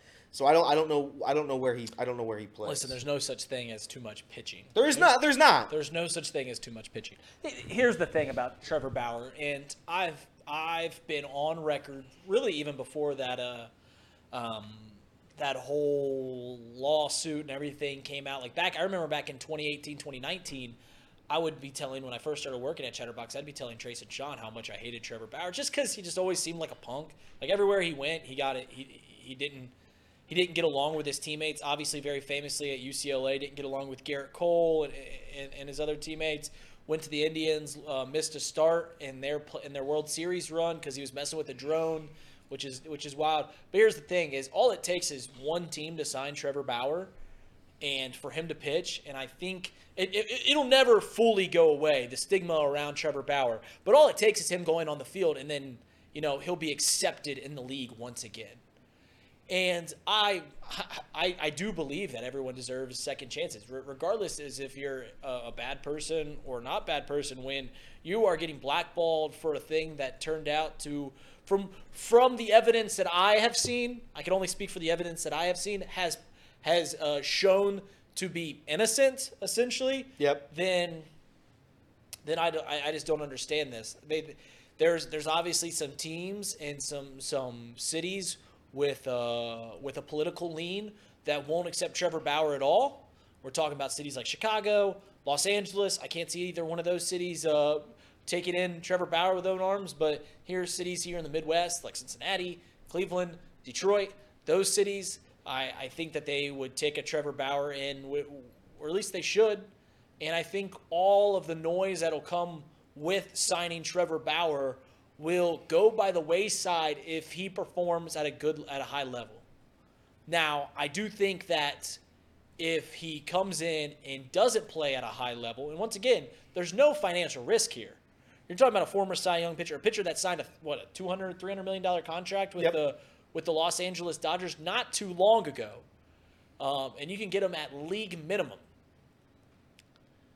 And so there's no financial limitations there at all. But if he doesn't perform, there's kind of this stigma around, be like, all right, we took a risk on this guy, that outside sources saw him as a scumbag, saw him, whatever the perception is on Trevor Bauer, and he's not even playing well, that could be a bad look. But I think this is almost all reward, very little risk kind of play signing a Trevor Bauer. I don't like he's a Cy Young Award winner. I know you can. I mean, it was a Mickey Mouse season. I guess you can call it that during COVID, but it's a damn good pitcher still. I don't know if being away from the league for this long affected his arm. I think he pitched lights out in, I don't know where he was, Japan, overseas, wherever he was overseas. He pitched pretty good for as far as I can tell. And if he's willing to work for league minimum, I don't understand why not. If it doesn't work out, you cut him. I mean, you just get rid of him. If something else comes up, obviously his career would be over at that point, and then you get rid of him. Obviously, Mr. Mo put in a good chat. It's all about the backlash. So there's going to be people who complain, and that's the reason why he's not on a team. So what, like I said though, what's crazy is they're absolutely right about the backlash. And if you sign him and he performs, I think maybe erroneous. I'm willing to admit I'd be wrong if it was, but I have a feeling that if he plays and pitches at a very high level, all-star caliber level, that the backlash will wash over. I think it would. I do believe that. So, yeah. I mean, listen, I think there were clear issues in the clubhouse with Trevor Bauer, with various teammates, at least that have been reported, the ones that we know about. There have been various instances arguing with managers, arguing with players, so maybe that's a part of it too. Maybe there's GMs out there that talk with their guys like, hey, if we went out and got Bauer, is this a guy that would fit in this clubhouse? Maybe the players are speaking out against it. I don't know. But it does seem strange that for a crime that he was never proven to commit, I find it weird that he's still not in the league. But to each their own. Outside of him, though, there's a ton of other free agents that haven't been signed yet, and I don't understand why. We are in February 8th, pitchers and catchers report at the end of this month. I don't understand why Cody Bellinger has not been signed. Matt Chapman has not been signed. Blake Snell has not been signed. Jordan Montgomery has not been signed. Jorge Soler, JD Martinez, Tim Anderson have not been signed. Michael Taylor has not been signed. Tommy Pham, Gio Urshela.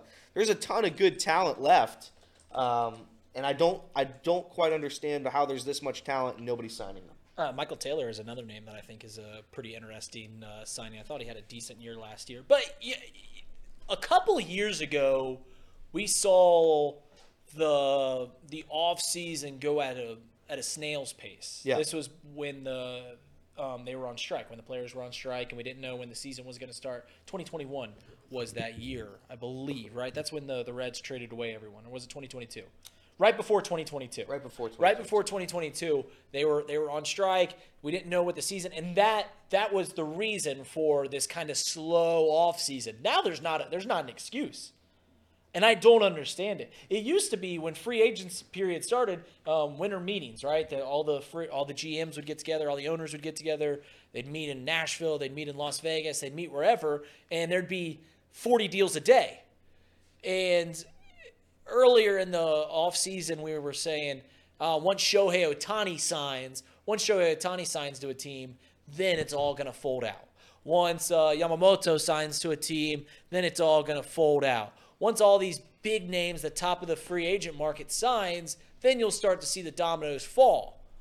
Well, the perceived best bat going into this postseason besides Shohei Ohtani was Cody Bellinger, who had a comeback year this past year. Not signed, 28 years old, free agent, coming off a marquee year, former MVP, former Rookie of the Year, unsigned. So I don't know what's holding everyone back. Is it going to be a case where it's going to be right before spring training, which spring training pitchers and catchers report next week, correct? Correct. Is it going to be a case where here in the final few weeks of February, all these players are going to start signing? Is it going to be a case where the big names sign, but we're going into the season and a center fielder goes down and then someone's like, all right, I want Michael Taylor. Or a right-handed bat goes down, You're like, all right, now I want Adam Duvall. I don't know what it's going to take. Obviously, as a Cubs fan, they were rumored to be making big moves left and right, and they really haven't done a whole lot of big moves. They've been linked to JD Martinez. They've been linked to Matt Chapman, Cody Bellinger. But I don't remember a free agency ever being like this. And I don't know if this is going to be the norm going forward. I don't know if teams are getting a little weary based off of the price tag that players are getting. Like last year, if you recall, everyone was getting a $100 million contract. I don't know if it's players are still asking for that, and that's what's holding it up. If it's a pushback from the free agents or from the front office saying, hey, we're done giving you guys these $160 million contracts for Brandon Nimmo. Just because Steve Cohen did it, just because we did that last year, doesn't mean we're going to continue to do it. I don't know if it's just a counterpunch to what perceived an explosion in the free agent market is. Yeah, I don't quite understand either. I just hope and pray that the Dodgers don't get everybody. Maybe the Dodgers will just legit be the biggest villains the MLB's ever seen. They'll win 158 regular season baseball games. They'll get Belly, they'll get Chapman, they'll get Snell, and they'll just literally they'll defer those contracts to 2084. They'll get paid $0 this year, and that's where we'll go. But I find it curious, and maybe where there's so many of these guys available, I can't even predict where they'd go. Right. As a Cubs fan, more than likely one of them are going to the Cubs. But yeah, you're right. I don't know where the pitchers are going. I don't know where Blake Snell's going. I actually just pulled up an article of people speculating on where some of these pitchers are going, and like the Angels we mentioned like 4 times. And I'm like, God, Angels, please don't just be spending your money again. Please just take a sabbatical. The Angels should take a sabbatical and get back next year. They should. They should take an off year, go travel Europe, and just see the world. Try to figure out them, then go to college next year. See the world. There's nothing wrong with that. The other Los Angeles team, we never talked about this on the show, but I saw this and I want to play it real quick. Yeah, go ahead. It's just a 6-second clip, and it's what Mookie Betts was saying. Divine. Go ahead, Casey.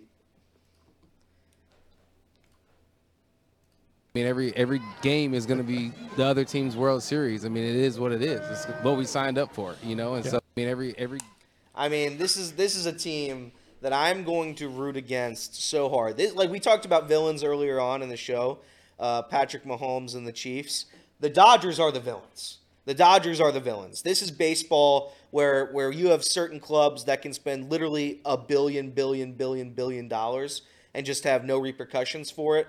We got the Athletics spending like $1 million this year. Dodgers are spending billions for that roster. And we have Mookie Betts out here saying every series they play, every series is the other team's World Series. How do you not root against this team? Is there a world? Can I ask a question? Yeah. You said that the Dodgers are your most hated team in the MLB. 100%. And you would love if the Reds would just dominate the Dodgers. In the playoffs. Regular season, the Reds have dominated the Dodgers in the regular season the past couple of years. I was going to say, you're making it seem like it's your World Series. Like No, it's not my World Series. He's it's not my World wrong. Series. He's smug and he's pompous, and that's what it is. The thing about the Dodgers are, and Tom brought this up before, that they are more and more. I used to have a lot of respect for the Dodgers because they had an incredible farm system. They would always be coming up, and they still do, be bringing up their own players, right? These guys that Rookie of the Year candidates, Cody Bellingers, Corey Seagers. I think in the 90s, the Dodgers won 5 consecutive Rookie of the Years, which is honestly the greatest string of teams that I've ever seen, because that's such a random award. It goes to random teams left and right, and they won 5 in a row. But more and more, the Dodgers look like the Yankees. Yeah. In that all of their players come from somewhere else. Mm-hmm. Mookie Betts coming from Boston. Shohei coming from LA, from the Angels. Like, their best players are from other places. 100%. It used to be like the Clayton Kershaw, right? Clayton Kershaw, Cody Bellinger, Corey Seager. These are Dodgers guys, right? Yeah. These are guys that they brought up. These are their best players. That's not the case anymore. No, that's not the case anymore. They are what the Yankees at least have propaganded themselves to be. Like the mid-2000s Yankees, where they've got Roger Clemens pitching, Gary Sheffield out in right field, Alex Rodriguez at third, Jason Giambi at first. I think they have the Marlins guy now too. Don't they have Miguel Rojas? I'm almost certain they have Miguel Rojas too. It's wild. Good for the Dodgers though, man. They can go out and spend infinity money and still lose in the NLDS. So that's what I'm hoping happens. By the way, we didn't talk about this either. Gary Sanchez, he was one of the free agents that did sign. Signed with the who? The Brewers. Good for the Brewers. They're back. Is he going to be their DH? I think he's going to be their catcher. Well, William Contreras is their catcher. Or backup catcher then, right? I don't know.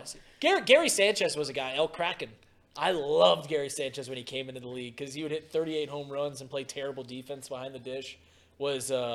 He put on some pounds. He was a guy that Mad Dog Russo would just kill every single game. But Gary Sanchez kind of played well last year, right? He had an okay season. I don't know. I've got a couple of I'm going to try to send a couple of these to Casey, some of my favorite Gary Sanchez moments. But I think he was okay last year. But there's moments where Gary Sanchez just doesn't try, and it's very evident. And I think that's a problem. I think openly quitting is a serious concern. I sent one to Casey where he was obviously trying to tag a guy at home plate, and then he just proceeded to not care at all and miss the tag. He had a 2.4 WAR last year. Did he really? Yeah. Here's this. This is when he was with the Yankees. Boom. What was that? What are we doing there? I got to try to find the Gary Sanchez sprint to first, where he just walked. Tough. That's a tough look in the Subway Series, nonetheless. That game means something to that city. It means something. It means nothing to Gary. I watched a TikTok yesterday of a Mets fan and a Yankees fan putting together their favorite franchises all-time roster. Like, this is our starting catcher, this is our starting first baseman. And the audacity of the Mets fan to say that their starting nine was better than the Yankees starting nine when it's like Jose Reyes versus Derek Jeter.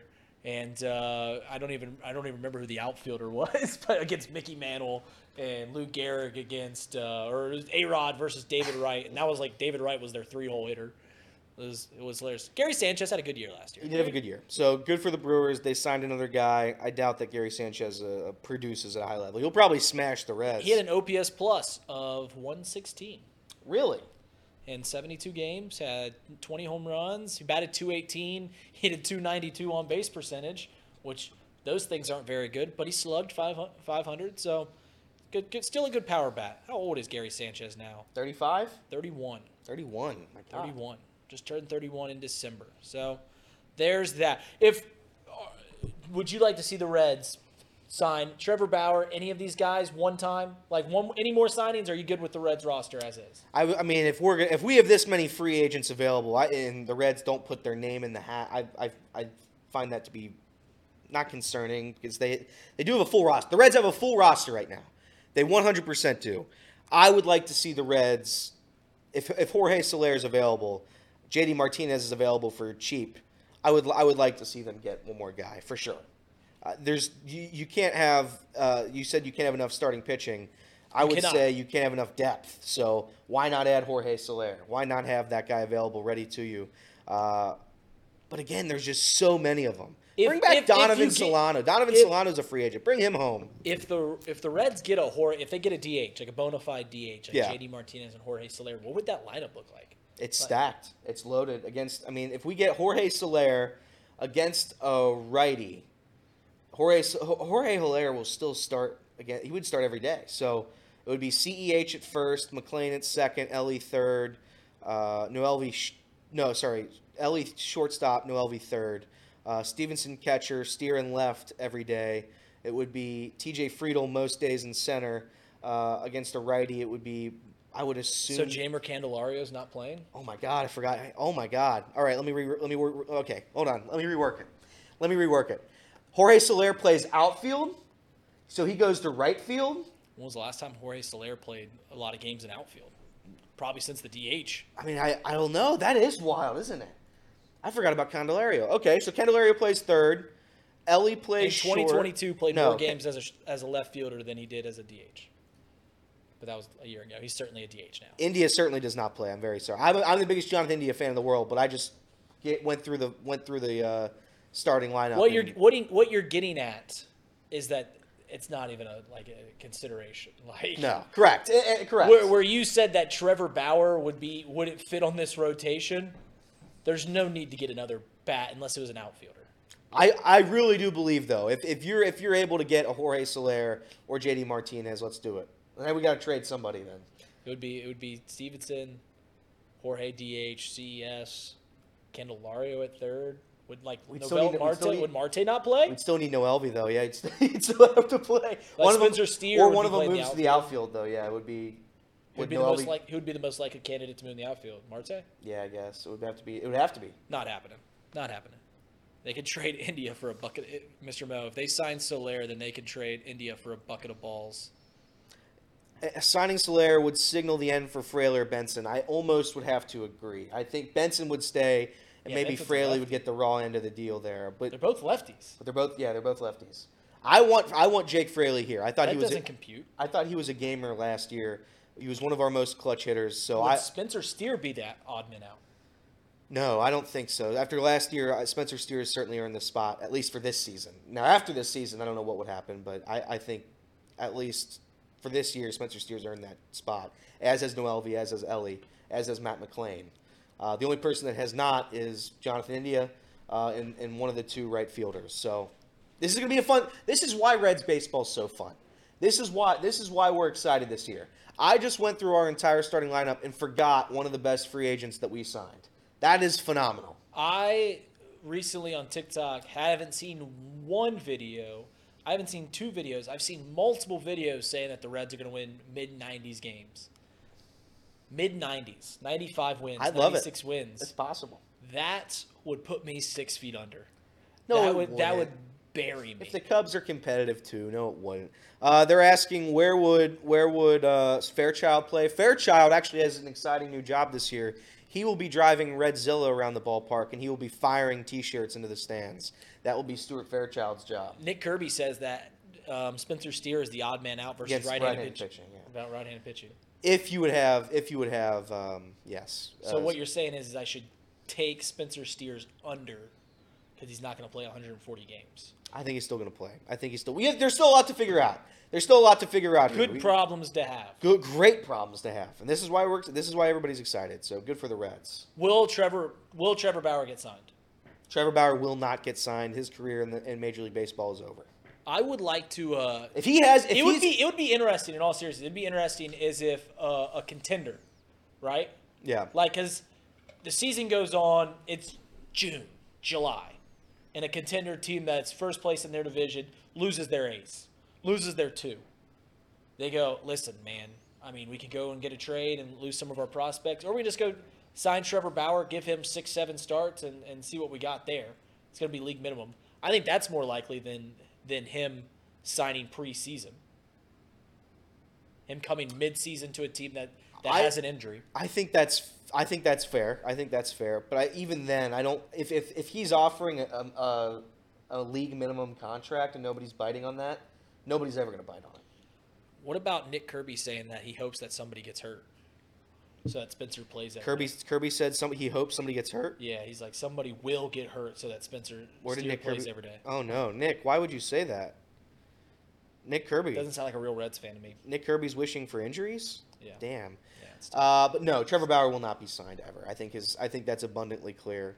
I think he's pissed off just about everybody. So that's it for the Trevor Bauer stuff. Listen. I don't hate Trevor Bauer.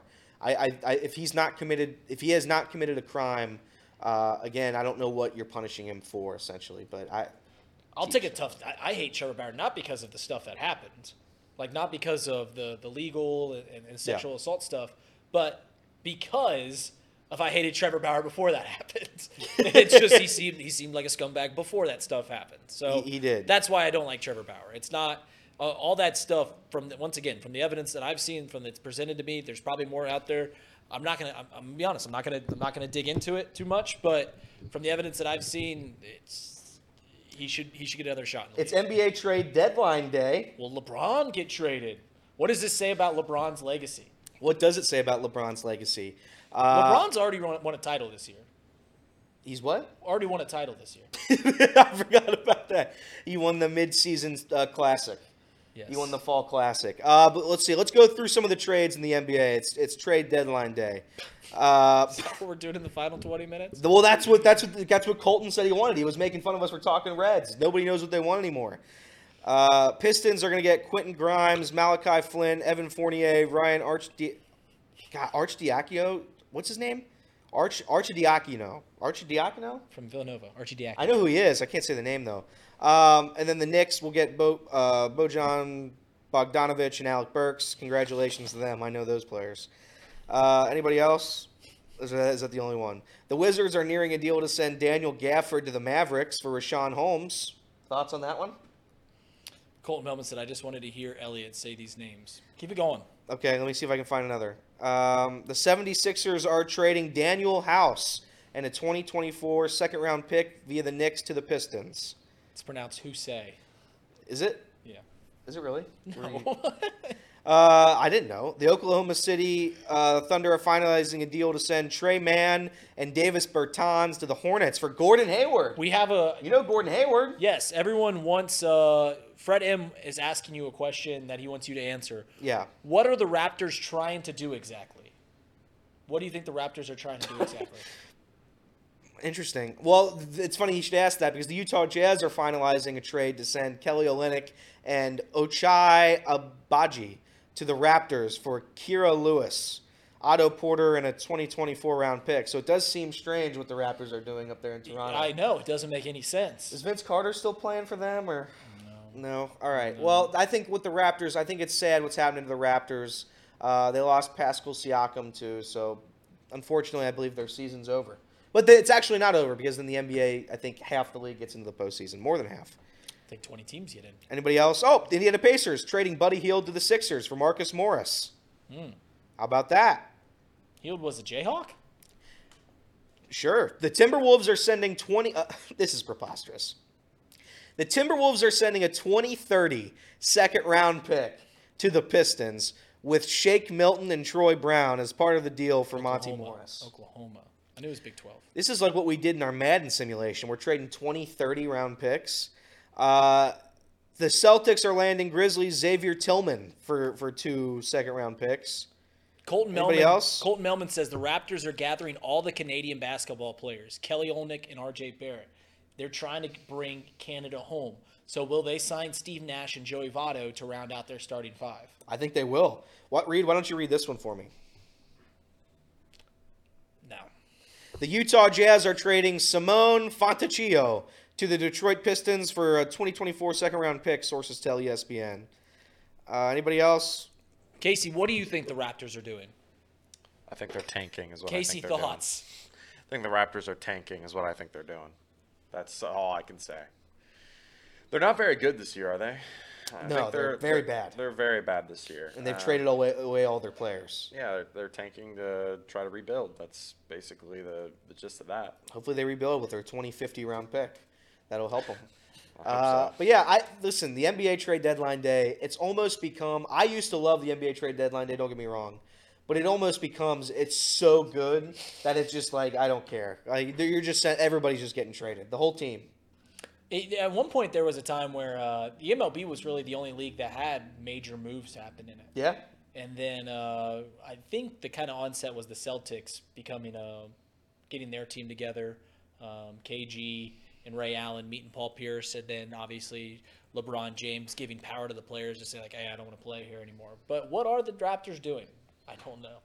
I love NBA talk here in this room. There's nothing better than it. Do you think the chat likes us more when we talk NBA, NFL, or college basketball? If I bring up the name Brock Purdy anymore, I think I'm going to get a shotgun slug. They're handing them out over there in our parking lot. It's getting bad. I've never done a bit, perhaps the Dear Reds fans bit, that has been hated more than the Brock Purdy is smug and pompous bit. But at this point, I got to write it out. You got to write it out. At this point, I got to write it out. I mean, God help me if Brock Purdy and the 49ers win, which I think they probably will, in all honesty. Yeah. By a point. Lindsay, I got a question for you. Yeah. What are the Raptors doing? What are the Raptors doing? I don't know. What are they doing? It seems to be the question we're all asking. Reed, it just makes you look like an asshat. Do I look like an asshat? I don't know. I like your little tough, though. Do I look like an asshat? I think we should do your top 5. I think that's what we need. All right. So, guys, we haven't done this, did we do one last week or did we do one 2 weeks ago? But we used to do this every Wednesday. We're trying to get back to a regular schedule on a Thursday. We've transitioned it to a Thursday. But it is Reed's Top 5, where I break down the thumb of the pulse here in the United States of America, or more locally, in the Queen City, the city that never apples, Cincinnati, Ohio. That was a good one. So we talked about free agency moves for the majority of this second hour. So he brought up a good point. When I was asking him if they got Jorge Soler, what would their lineup look like? He forgot their biggest free agent signing of the offseason, Jeimer Candelario. That's how great of an offseason it has been. So to commemorate the Reds' fantastic offseason, here are the top 5 moves that the Cincinnati Reds have made this offseason as we go into spring training next week. Coming in number 5, it's the move that the Zebra almost forgot. It's Jeimer Candelario. Good move. It's a fantastic move. I really like this move when the Reds made it because it was a veteran stick in a lineup that has a lot of young players that presumably a couple are going to, not live up to their expectations, and that's okay. There's still plenty of talent. You don't need all of them to show out to have a great team. You just need a couple of them. But Jeimer Candelario comes in as a veteran bat, playing in a hitters-friendly ballpark. I think Jeimer Candelario can really put up some power numbers, something that at times they've seen from Jeimer Candelario, but he's normally a doubles hitter. If he would have been playing at Great American Ballpark, his home run numbers would be way up. He played instead at Comerica, which is the biggest park in the country. So that was number 5. Let's keep it on. We'll go with a local kid, Brent Suter. Here's what I love about the Brent Suter signing is he had a great year last year for the Colorado Rockies. He's played in this division. He knows it well. He's a Moeller kid. He's had a long continued success. The thing that I love most about what the Reds are trying to do is they brought in a soft tossing pitcher.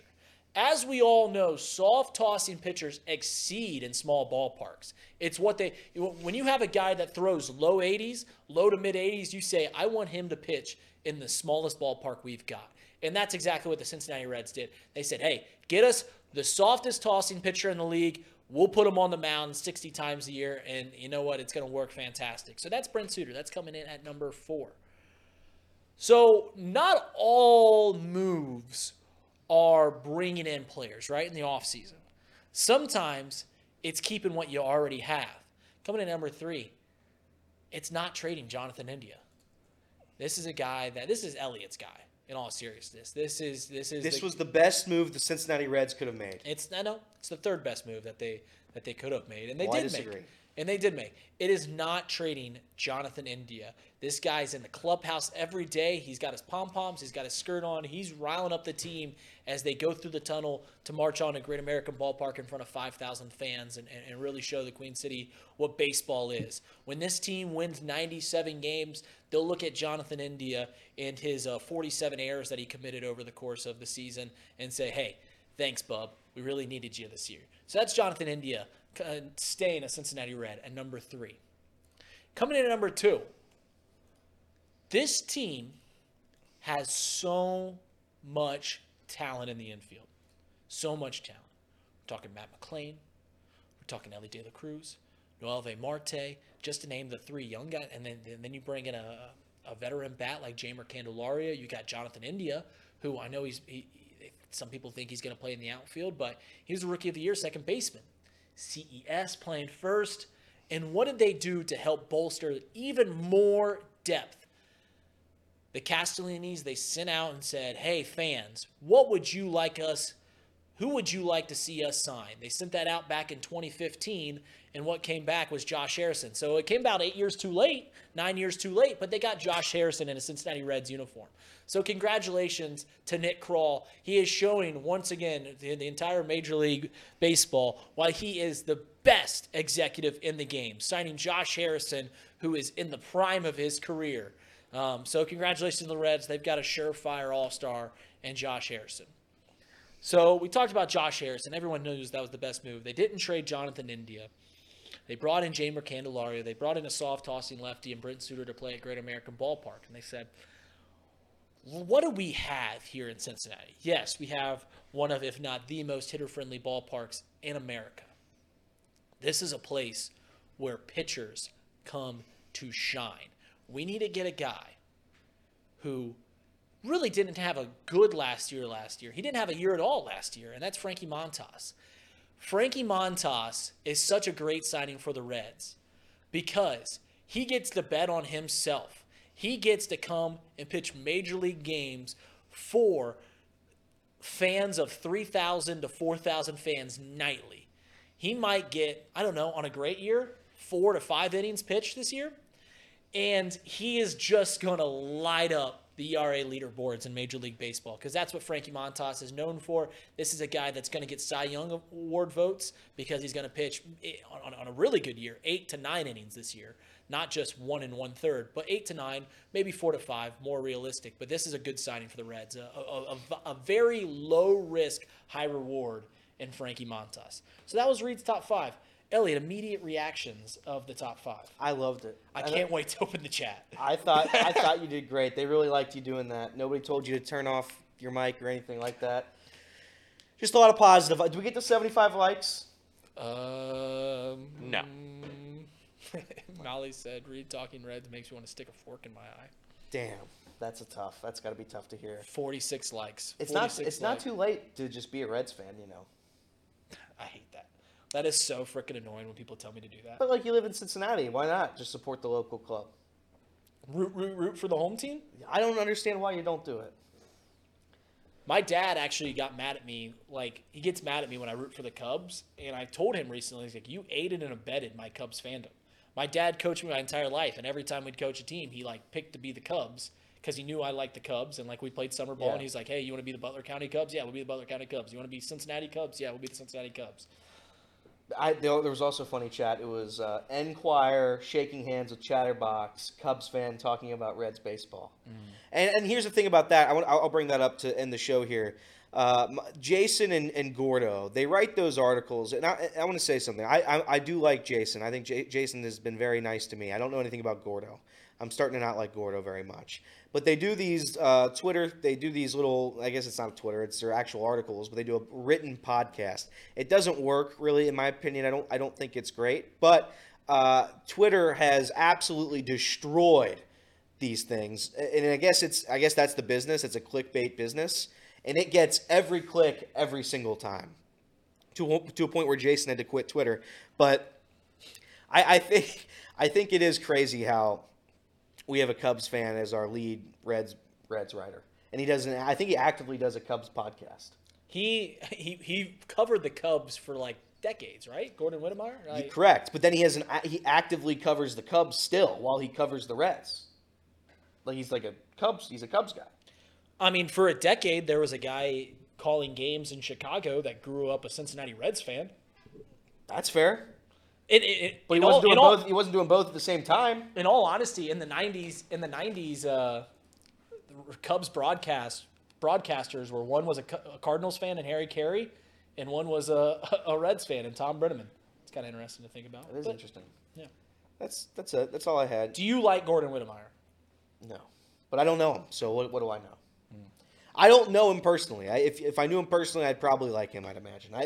And this is my thing with a lot of people. I think if you meet anybody, you're most likely not going to hate. Like, I receive hate in the comments, too. But they don't know me. You don't know me on a personal level. I think a lot of this chat does, I would assume, think they know me on a personal level, and I think I know them on a personal level. But there's outsiders who see, like, a 1-minute clip one time in a year, and they're like, oh, that guy sucks. And it's like, it's an interesting medium to navigate because you can't really say you don't like anybody when you haven't met them ever. So that's my. But I'll continue to say it because it's funny and it's an exaggeration. But do I like Gordon Whittemire? No. When it comes to the articles that he writes about the Reds. Does it, when people do say bad things, mean things in the chat, because it does happen. I mean, that's part of the job. Does it affect you? Does it bother you? Like when people tweet mean things? Yeah, or it does. I've tried to navigate it a little bit. And there's not too many, thankfully. There's not too many. A lot of the times, like, the worst comments we'll see are be, like, on a TikTok or a YouTube video we do, and it'll just be, like, one-off comments. Like, when Reed and I do our Brock Purdy bit, there'll be hatred that comes in from San Francisco. all the hate from San Francisco pours in on us, and that's I understand because I'm making fun of their player. But sometimes it is just like a random take I have. It's like, yeah, this guy's not very smart. Like, that hurts my feelings, but I'm going to have to move on. But I'm not very smart. He is right. Mr. Mo, when you said, if you meet these people, you might like them. And he said, I don't know if I've met Reed. Then he said, I actually met Reed like 5 years ago at Bluffton and recently. So I don't know. I just think I don't like him. So that's such a funny bit. Kirby says, don't open the TikTok. TikTok comments are terrible. They're the worst. What does Jolly Jolly say? As long as they're making noise. That's what Kyle Busch told me when I asked him about the haters. Embrace it, Elliot. That's a good point. That's a very good point. Well, Sean Connor, God love him. He's tired. But Sean Connor, the commitment of presenting unbiased analysis of Reds baseball as a Cubs fan is impressive. I mean, if you guys want me to try and give opinions about the Cincinnati Reds and not just shtick it up, it will be terrible. Yeah. It will be the equivalent of when Trace comes in here and talks about Joe Burrow and stuff like that. It'll be the equivalent of stuff along those. So I'm not going to do it. I'd rather just shtick it up because I don't want to try and be hated regardless. So I might as well. That's why I do all these shticks. I try to act like it doesn't affect me when people are being mean. So I think that's why I shtick it up, is so that I can control. At least I'm asking for it. You know what I'm saying? I'm okay with Reed shticks most of the time because I think genuinely, at least when it comes to the Reds, he's a genuine Cubs fan. If he was a fake Cubs fan, he never watched he watches every Cubs game. You think I'm a fake Xavier fan? I think he's a fake Xavier fan. I think this guy doesn't care about Xavier. So when he endlessly makes fun of UC, endlessly on Twitter, no matter what UC does, he'll make fun of him. And I think that's just he'll root for Xavier, but he just hates UC. That's his fandom. Oh, no, that's not it at all. I think it is, and that's why his trolling of the Reds doesn't get on my nerves because I think it genuinely comes from a place of a Cubs fan who's just trying to be silly. I think he's just a hater on UC. I think he just hates UC. That's not it. I think you try to upset people. I think you try to upset people. I like Xavier. They're clearly my third favorite team. I clearly like the Cubs and the Bengals way more than I like Xavier. I sit down and I watch every Xavier game after the new year, after the Bengals are done. I'm not going to sit down and admittedly watch them play Oakland or Delaware. I should have. So you didn't watch them play Oakland or Delaware. Some are saying that's why they lost. Could be. I'm not going to ever do the recruiting stuff. I will never, ever do the who did we get in recruiting. I know that's part of being a college sports fan. I will never do it. I'm just telling you that. I won't care. I'll just, when it's time to start the season, who do we got this year? Who are our guys? That's right. And do I pronounce all their names right? No. What was the one I said today? You tried your best, though. I forget which one you said. But look, we're all fans. We're all fans. And listen, we love you all. No matter Christopher was spewing some hate a little bit. That's okay. We love everybody in the chat. Thank you for watching our show. And I think that's going to do it for today. Unless you have anything to add. Big love, Reed. I do not like you when you talk about the Reds. Hey, listen, we got a long 7 months, so go ahead and buckle in. Good luck, baby. Strap in. Good luck, baby. It's not gonna get any better. So every once in a while, I might actually give a take, but most of the time, it's gonna be me sitting over here quiet, waiting to talk about the Bengals stuff. This has been Off the Bench. We thank you very much, everybody. Please, we know you have questions. We understand the last couple of weeks have been different, to say the least.